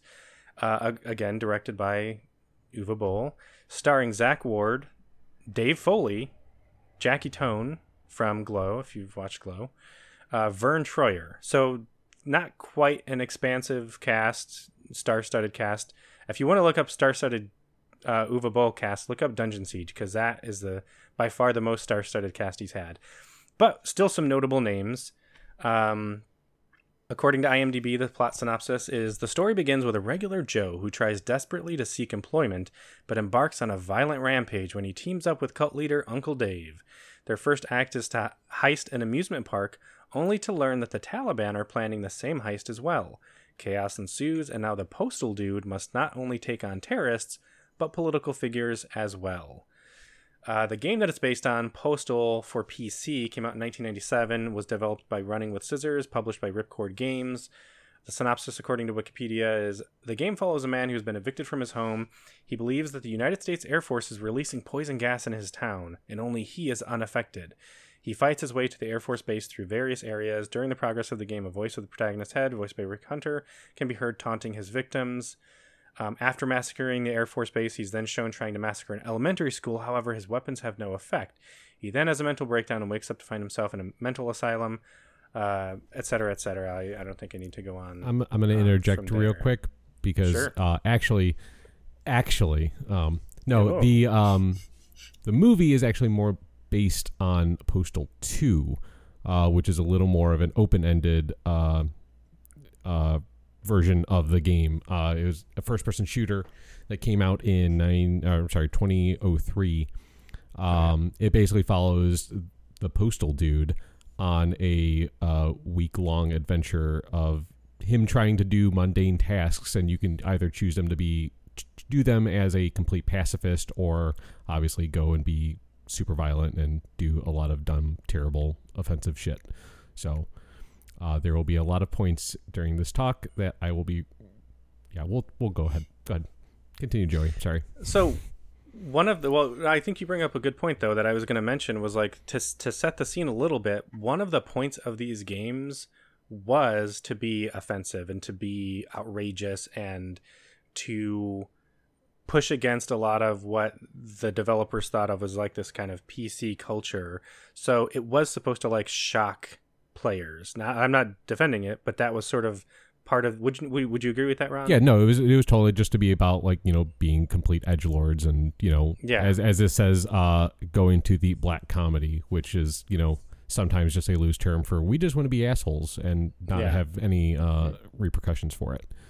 Exactly, and I think we could talk about contextually how that has played out now, because I feel like we see that a lot now in incels and alt-right discourse and stuff like that, but we can talk about that later. To finish setting up the movie, the budget was $15 million, so a little bit of a downgrade. So Alone in the Dark was 20, Blood Rain was 25. The budget for this one was $15 million, still pretty high. The worldwide gross was $146,000. I want to do percentages here. I want to see the return percentages. So we have Alone in the Dark. What was the? Alone in the Dark was 20 million, and it made. Let me see here. 12.7 million. 12.7 divided by 20. That's not 20. That's about 63.5% of the budget. It made back. Okay. Not bad. Blood Rain was 25 million, with a worldwide gross of 3.6 million. 3.6 divided by 25. That's about 14.4% of the budget. Ouch. And then Postal was 15 million and 146,000, or round up to 147. 47, yeah. So I need to actually type in 15 million. Less than 1% of the budget. Just less. It's 0.98. And both of the other movies, Alone in the Dark and Blood Rain, had pretty poor critical reception. Postal had abysmal critical reception, 9% on Rotten Tomatoes currently, 22% on Metacritic. There was a screening. Well, we'll get to the offensiveness. So we'll just, with a heavy sigh, we'll just open it up. So, what did you guys think of this one? Tab, as someone who has never, have you actually played the Postal games or anything? Were you familiar with them at all before this? Loosely, okay, I want to hear your opinion first. Sorry. All right, so I understand, though disagree with the idea of like, okay, we're gonna do shit just to shock you, because I think we've seen how that's played out culturally, and that's all, problematic. This movie was the fucking worst. I hated it from the very beginning. The first 5 minutes, I didn't make it even 5 minutes in, and I messaged Joey and I was like, why are we watching this movie? I completely forgot about the 9/11 cold open. Yeah. Terrible. And like, what's the point of it? It's to set up it. It's to set up the Al Qaeda angle of the whole thing. Yeah. Right, but like, for listeners who haven't seen it, it starts out with the two terrorists on one of the planes that end up flying into the Twin Towers for the 9/11 attacks in New York, and there are these two Taliban members, and they start getting into a disagreement about how many virgins they get, because they're excited that they're going to be able to sacrifice themselves for this movement, because when they go to heaven, they're going to get, one of the terrorists thinks they're going to get 100 virgins. The other one says 99. So they get into an argument and they're like, well, let's call the big guy, quote unquote, Osama bin Laden, and he'll clear this up.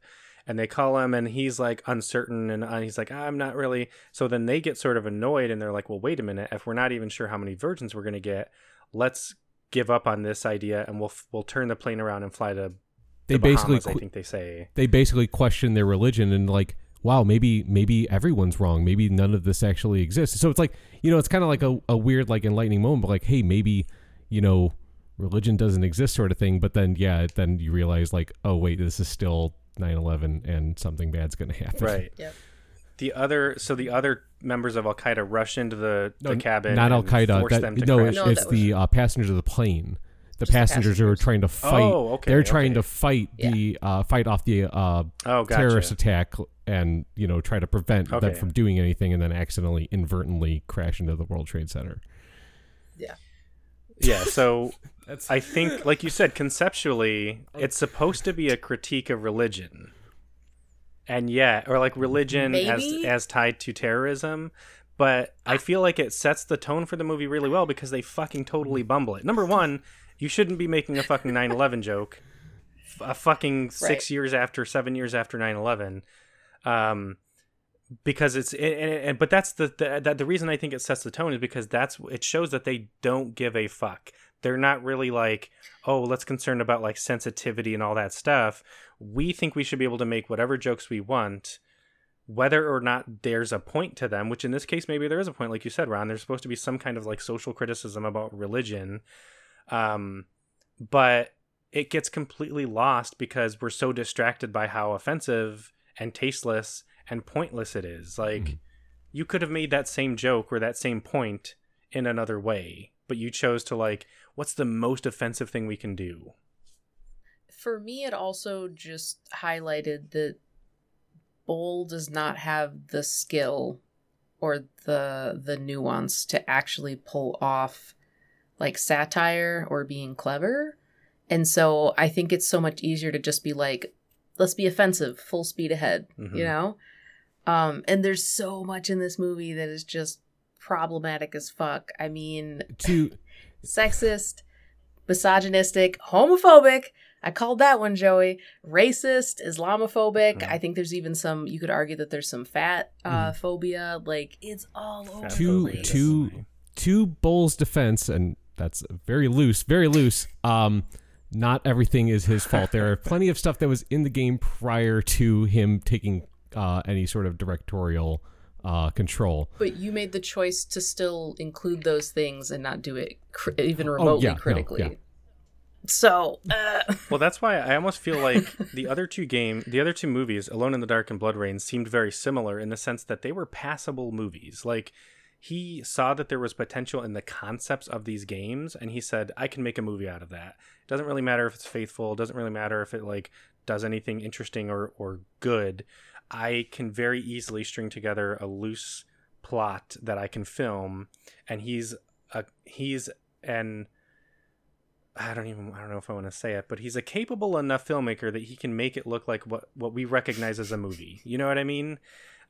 With this one, I feel like he was so upset by all of the criticism that he got from the other movies that he was like, what's the worst I can do? I can take this movie or this game whose plot doesn't matter because what people talk about is the controversy around it and like the fact that you can kill kids and you can kill nuns and kill whatever. Like there's all this, offensive religious and social stuff.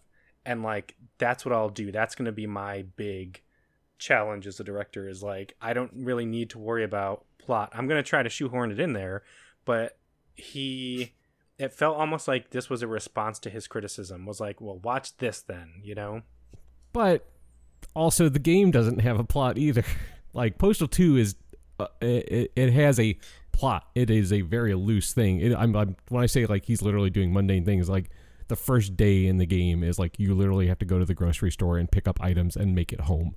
Like that is literally the only thing you have to do. You just come across things that hinder you in one way or another. And again, like you could either be very passive and do it sneakily and not kill anybody, or you could just go in guns blazing and murder everybody.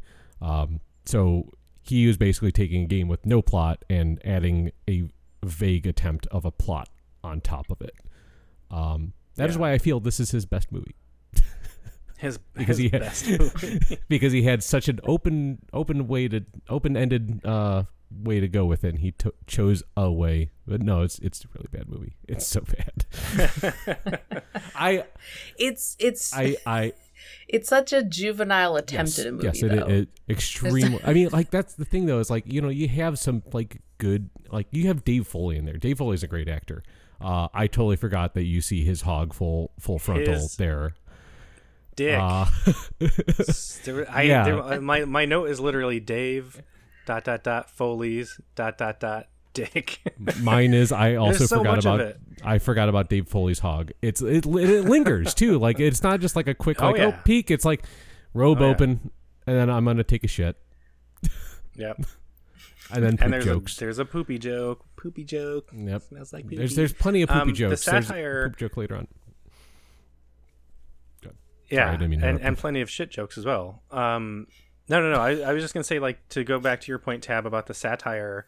Satire is hard to do if you're good at it. Satire is such a fine line because, and Ron and I know this. Our sense of humor is very satirical. Like we like to make fun of the people that we don't like by acting like them, but we know that that's not the type of sense of humor you can get away with like people who aren't close to you because it's so easy to if you're not doing it well, which I would argue that when we do it like around each other, we're not doing it well. It's not really meant. We're like overdoing it on purpose. But we'll make fun of the people like the alt-right, incel type of people by like acting like them. And when you're doing that in a professional way and showing that to an audience, you have to do it in a way that is convincing and is not necessarily, there should be no confusion about, are you praising or criticizing that thing?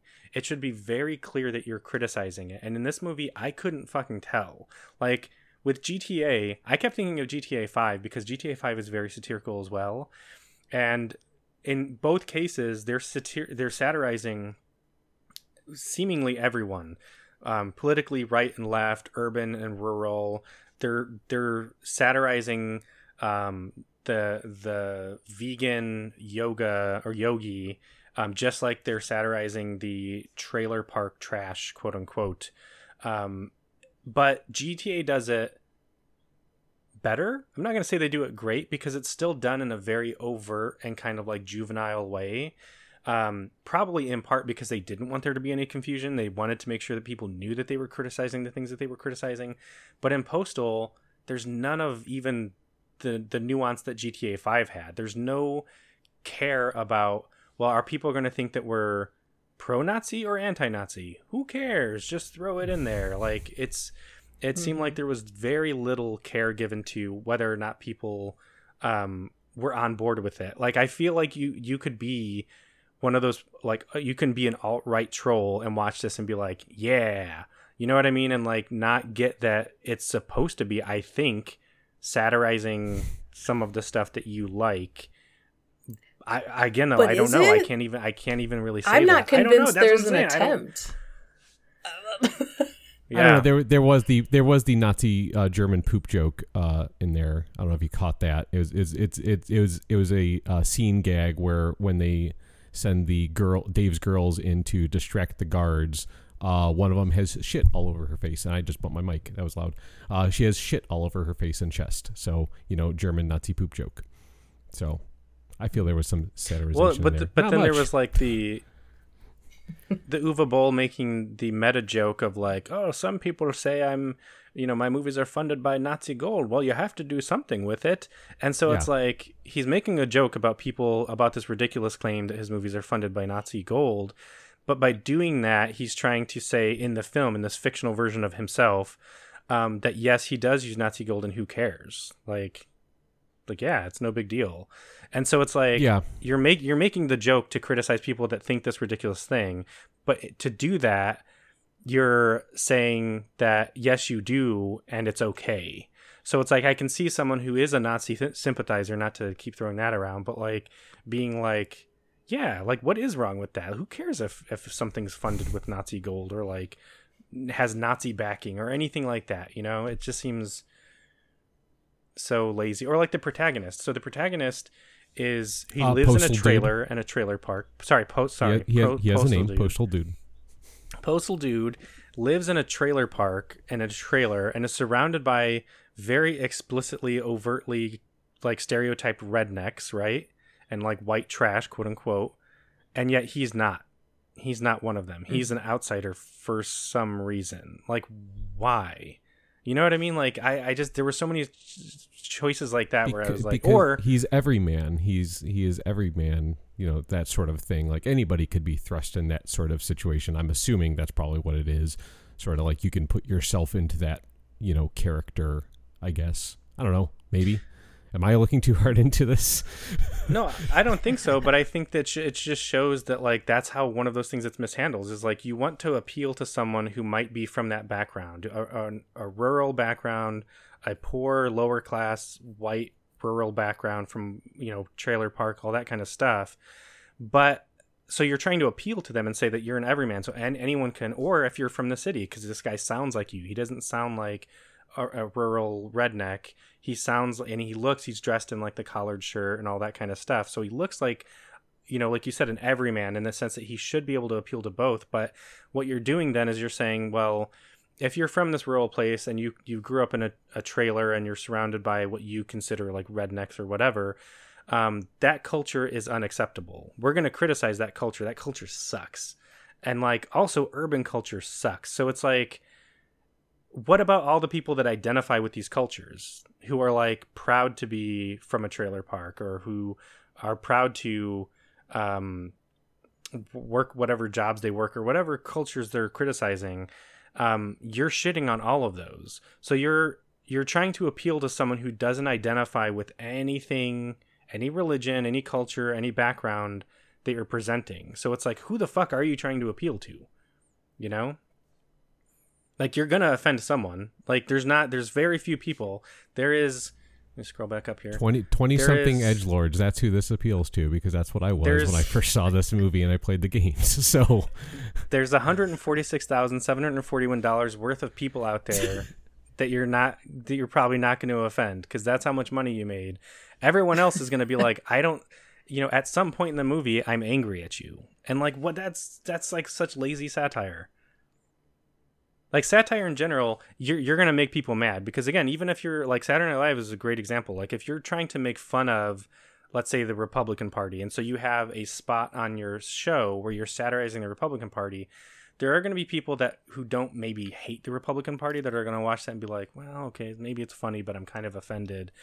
So even like at its best, satire can be offensive. Well, like usually too, when they do that, they also kind of, poke fun at the other side. There've definitely been like bits where they've, attacked, like the Republican side, and then, also, will make some jabs at like, the liberal left and all that too in the same bit. Yeah. But usually like that's, second fiddle to all that stuff. Right. They're usually just one-off jokes. Yeah, no, there's I mean, like literally the tagline in it is some comedies go too far, others start there. Like that's literally on the movie poster for Postal 2. I think what is the DVD? I own this on DVD, by the way. It came with a full copy of Postal 2 because they just could not give that movie or give that game away enough. There's a fucking quote on that box too, and I can't remember what it was, but it's like, something about like we're, all in it to be controversial sort of stuff. I have to admit that I own Blood Rain and Alone in the Dark on DVD as well. I don't own Postal because that's where I drew the line, but I own the other two. What was I just gonna say? I do have to say though, they were correct on the fact that cops do suck. So, that cop character. So there's okay, and also remember too, J.K. Simmons is in this movie. Right. Oh, again, Academy Award. Did he win? Mm-hmm. I think he won, didn't he? For I'm gonna fact check this right now. That drum movie. Well, that was after. That was after this. No, I know that, but still, he was not yet an Academy Award winning. He was just that doesn't matter to me. Young and up and coming actor. Once you win the Academy Award, you are Academy Award winning. That your name, like you're forever gonna. If you win a Pulitzer Prize, you're always gonna be Pulitzer Prize winning author. Cheryl something or whatever. He's won a couple supporting actors. I think he did win for fuck, what is the name of that drum movie now? It's a great movie. I love it. Cripes. This is riveting fucking podcast work here. Whiplash. There you go. Yeah. But so I forgot what I was going to say. So this is from IMDb again. According to Uwe Boll, so who knows how fucking true this is, he said that all these big actors, Dave Foley and J.K. Simmons, their agents did not want them to be in the movie, but they wanted to be in the movie so bad that they all went around their agents and they agreed to be in the movie. And part of me was like, that's probably bullshit. But then watching what happens to J.K. Simmons in his scene where he gets blown up by the Taliban guy who runs up with the vest, and he his face comically smashes against the window and he like slides down and there's all this blood. I was like, that guy had to have known. He had to have known what he was getting into. So disappointing. There was a quote from some actor. I can't remember which movie was it. I think it maybe was Alone in the Dark from Christian Slater about like working with such a fuck. I gotta find this fucking quote because it's so fucking bad. Keep talking while I look here. Well, okay, so I mentioned in Blood Rain and in Alone in the Dark how Uwe Boll seems to like to have these like very attractive young female actresses following the action in some way. And I feel like Postal is like the pinnacle of that because it's not just one character. It's a whole harem of young, attractive women who are following Uncle Dave around. And he's like grabbing on their boobs and stuff. Again, who fucking knows why? It seemed like this stuff like that, like having just half-dressed women, half-dressed sexy women being around, reminded me a lot of those like really bad, like frat comedies that came after American Pie. that are terribly made, and it really just seemed like a bunch of frat guys got together and were like, let's have fun and film it. Those kinds of comedies where like dumb stuff like that happens, where it's like, oops, my shirt fell off. Like I felt like a whole, like that was like these actors and the director were like, let's just have a bunch of naked ladies around for whenever we want to honk their boobs, which, you know, of course that's the dream, but like not on film. You don't want that to be, this is not a Hollywood production. That's not what that Girls Saw in Film song is about. Yeah. Exactly. I do want to mention that Vern Troyer is a terrible, terrible actor. No. Academy Award nominated Vern Troyer? No. Wait, was he nominated? No, he was. No. I can't. I'm looking for this quote now. I can't find it. It must have been someone must have realized that someone was watching these movies like, shit, we need to scrub that. Yeah, because I can't find it. It was something about like working with such a director who is like true to his craft or something dumb bullshit like that. Jesus. Yeah, it was really bad quote. I wish I could remember who it was. There was so much brown face, like so Uwe Boll again. He has no filter. He said 90% of the Muslim characters are played by Jewish actors, and so I imagined that was meant to be some sort of insult to the Taliban, and I felt like a lot of the Taliban jokes were meant to be like, stupid Taliban, dumb Taliban, or whatever, but he does this thing where he just conflates Taliban with Muslim, and like that's offensive. Like that's shitty. No one likes the Taliban. Well, obviously maybe the Taliban likes the Taliban. I think, who knows? But I mean, if they're willing to like suicide bomb, you know what I mean? But like, it's a good effort, but a very poor execution. Like you missed the point of what you were doing. Like, well, it fed into all of the Islamophobia of the time, where people conflated Taliban with Muslim. Like they were like, oh, so if you're a Taliban, you're Muslim.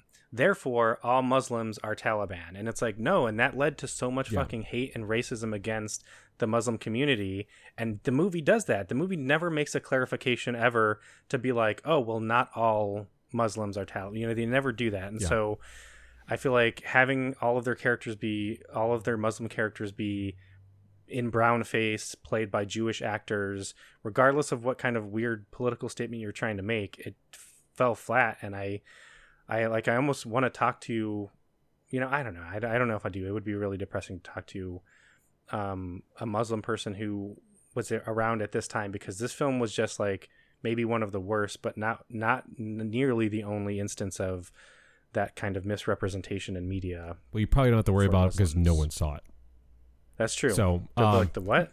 The what movie? I'm gonna give a little inside stuff here. I actually saw this movie during a screening.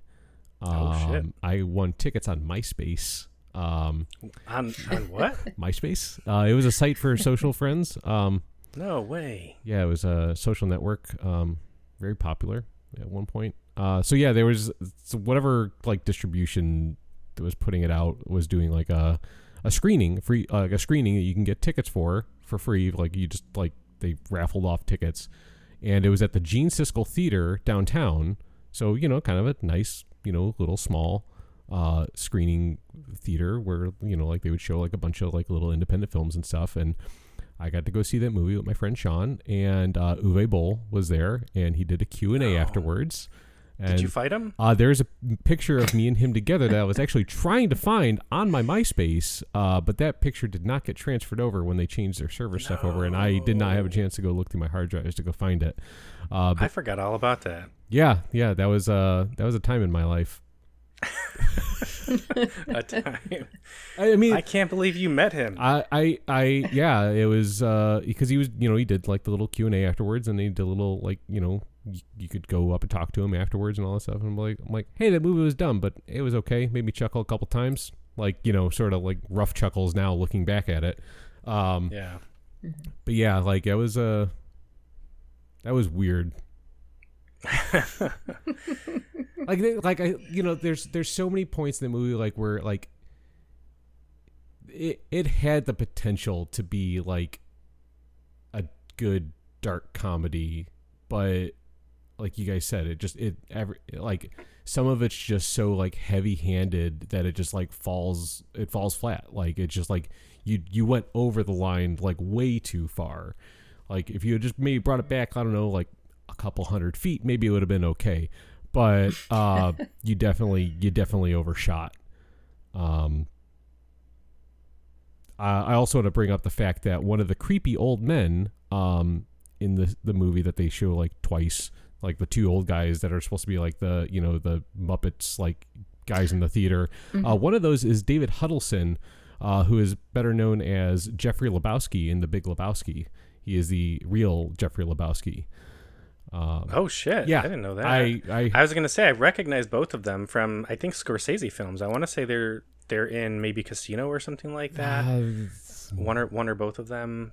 I recognize them from stuff. I just didn't look them up to see that they were. One of them's the real Big Lebowski. That's like I'm like his voice. I'm like his voice sounds really familiar. His face looks kind of familiar, but I just couldn't figure it out. And then I looked. I'm like, yeah, it's that guy. Wow, he did something. He needed the money. Yeah, there was also a part that I like. Okay, so I think a really good example of how there's no setup and context for some of the jokes, and they're just meant to be funny because they're offensive or outrageous. Is like, and maybe Uwe Boll felt like he's doing this to himself so he can say it. But when he has his cameo and he gets on stage, he starts, number one, he has that kind of Nazi joke about him accepting Nazi gold, so he's making a joke that maybe he's a Nazi or he's like a Nazi sympathizer, and then he makes a joke that he's a pedophile. He says something like, oh, I'm starting to get turned on and all these kids around or something, and the host has the reaction of like, are you fucking kidding me? And I think that's supposed to be the funny part, but it's like there's no context for it, there's no setup. It's just supposed to be, oh, it's so funny that he's openly getting turned on by children. There might have been some stuff against him. I don't know. I'm gonna fact check Uwe Boll here and see if there was some like things about that. And then he gets shot in the dick, and he says, "I hate video games." And so, like, again, a joke that like he must hate video games because he makes terrible video game movies.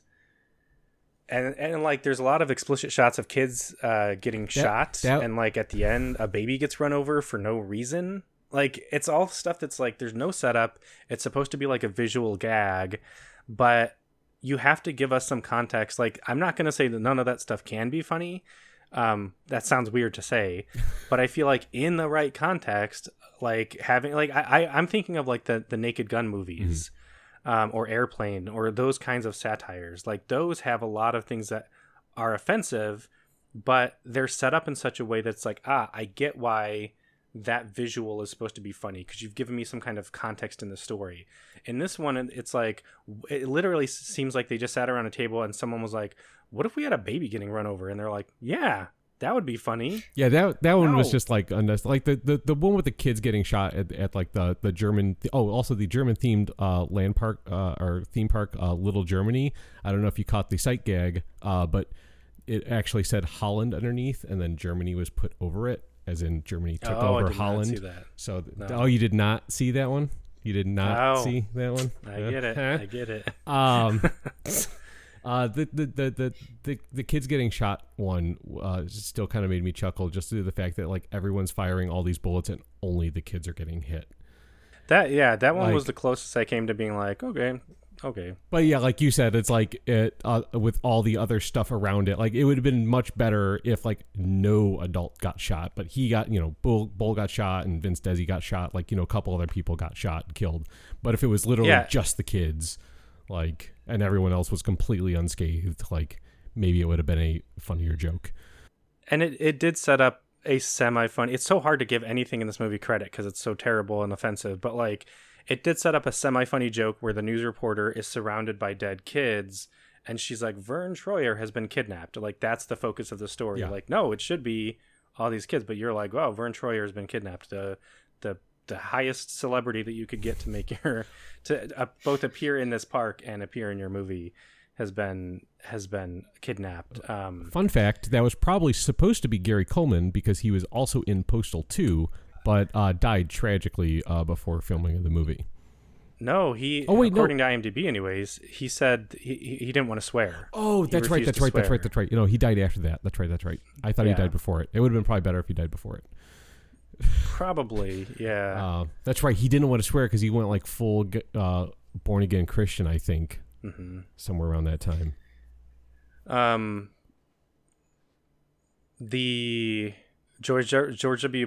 Bush actor, when they first showed him, I was like, oh, he looks pretty good. And then again, he opens his mouth. Well, but then also you realize when you look at his IMDb page, and it's literally that's all he's ever done is just be a George W. Bush actor.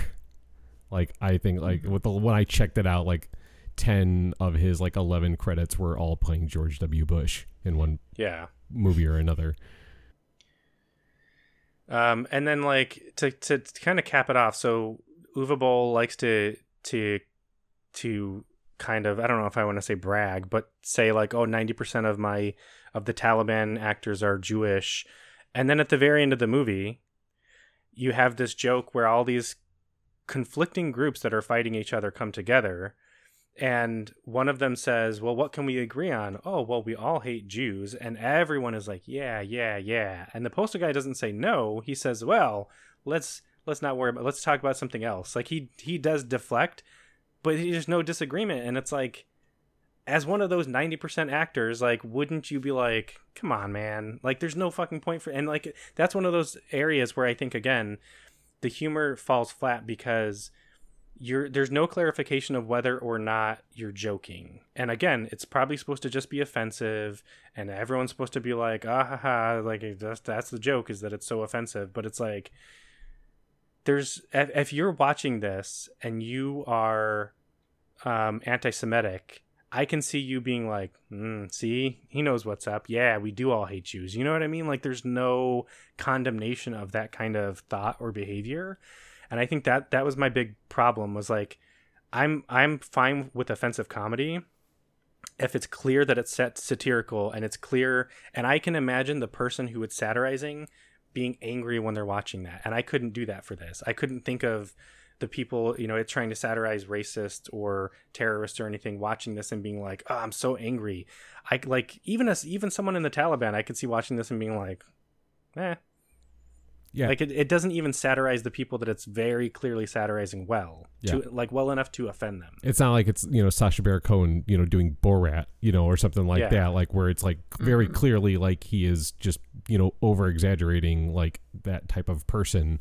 But like, he kind of does it better than any of this would have ever done. Yeah. All right. What else? I'm talking a lot. Someone else take that. Yeah. Tab, you have any other thoughts on this movie? My favorite quote was, "Don't be a dick." Jesus Christ. And then, like you said, the home. Okay, sorry, go ahead. Every time someone says something, I'm like, I think of a scene, and I'm like, that fucking sucks. But sorry, go ahead. I don't know what to say. The whole thing was just garbage. Like, this might be the worst movie that I've ever seen. I've seen some pretty bad films. I don't know if I'd put it up there, but it definitely doesn't hold up to what I thought about it. And I'm just going to say right now, I had low expectations going into it when I originally saw it, just because like I knew what the game was, and I'm like, whatever, dumb, fucking edgelord bullshit. I wouldn't have paid to go see it. Like, I'm glad I won the tickets to go see it. I did buy it on DVD for like $5 on Amazon because it was cheap. And I think because I had originally lost my copy of the game or something like that, it came with it. I'm like, I'll just get it this way. But yeah, that movie doesn't hold up. Didn't hold up the minute it came out. It came out and it was like, it's not even like Blazing Saddles satirical, like, right. Like, that's a movie that's still like you could watch today and be like, get some weird laughs out of it, but it's still like it's definitely poking fun at stuff, and like they have no qualms about taking any shots at any, or like taking shots that they wouldn't take back themselves, sort of thing.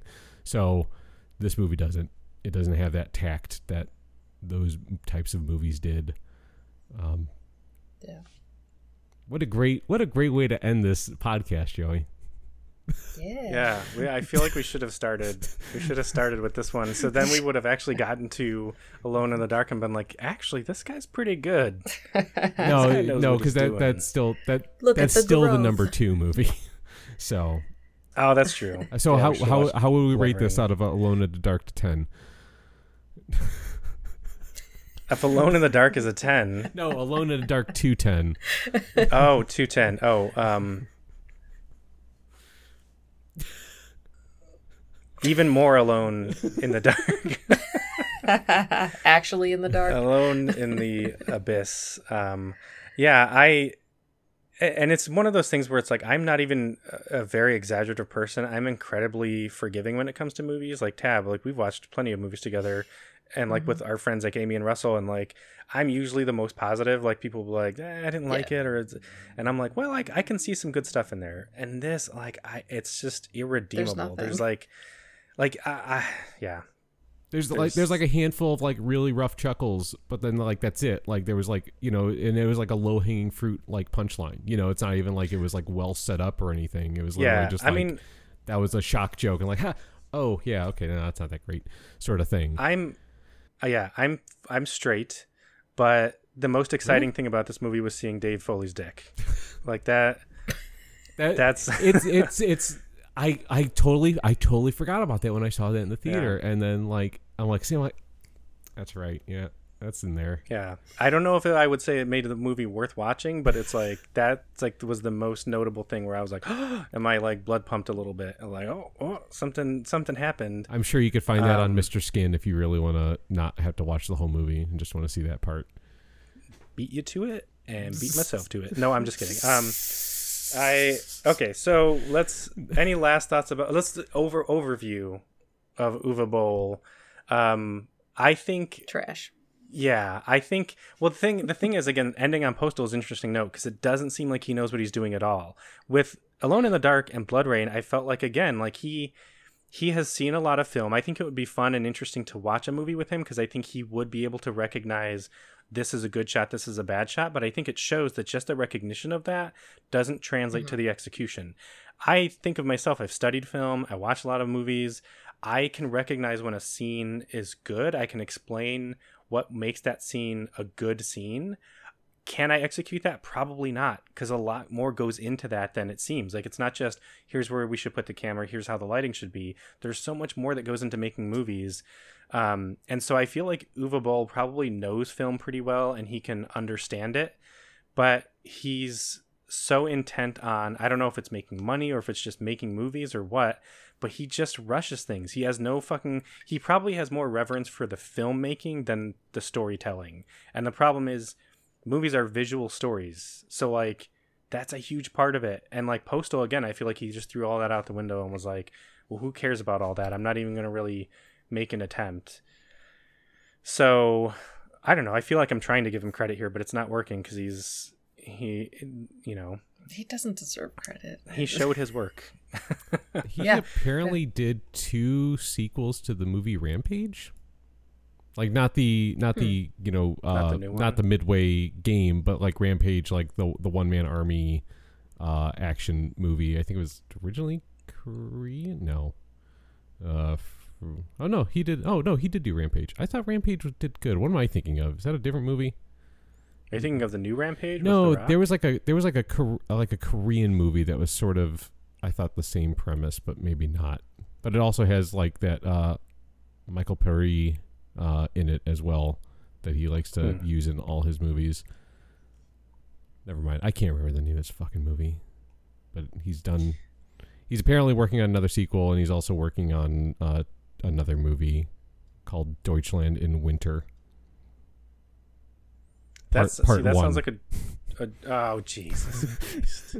He's done 3 in the Name of the King movies. Oh, come on. We should have watched that one. It was so bad. We could just do a bunch of offshoots of just watch. We could just watch one Uwe Boll movie and do a synopsis podcast on it. I mean, we're already over 2 hours, so if we did we're only watching one movie. No. I'm saying like we watch one movie at a time and then talk in depth about it and bring up clips and all that stuff and do a well thought out. No. Oh God, the most comprehensive Uwe Boll podcast on the internet. Okay, any final thoughts about this guy and his movies? Fuck him. Fuck him. I like it. Yeah. Ron, where can people find you? In the trash.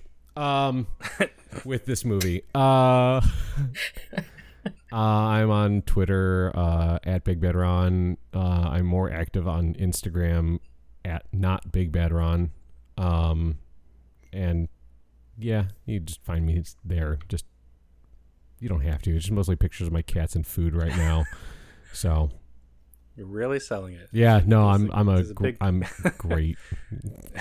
I enjoyed Postal. No one wants to follow me. Oh, that's true. People were really on board. They were like, "Damn, where can I find this guy?" And then we got to that movie, and they're like, "You know what? Never mind. Actually, I'm just gonna." I get that a lot. Andrea's questioning the marriage now. She was sliding her ring off during the movie. She's like, I mean, she hasn't worn a ring in a long time, so it was only a matter of time.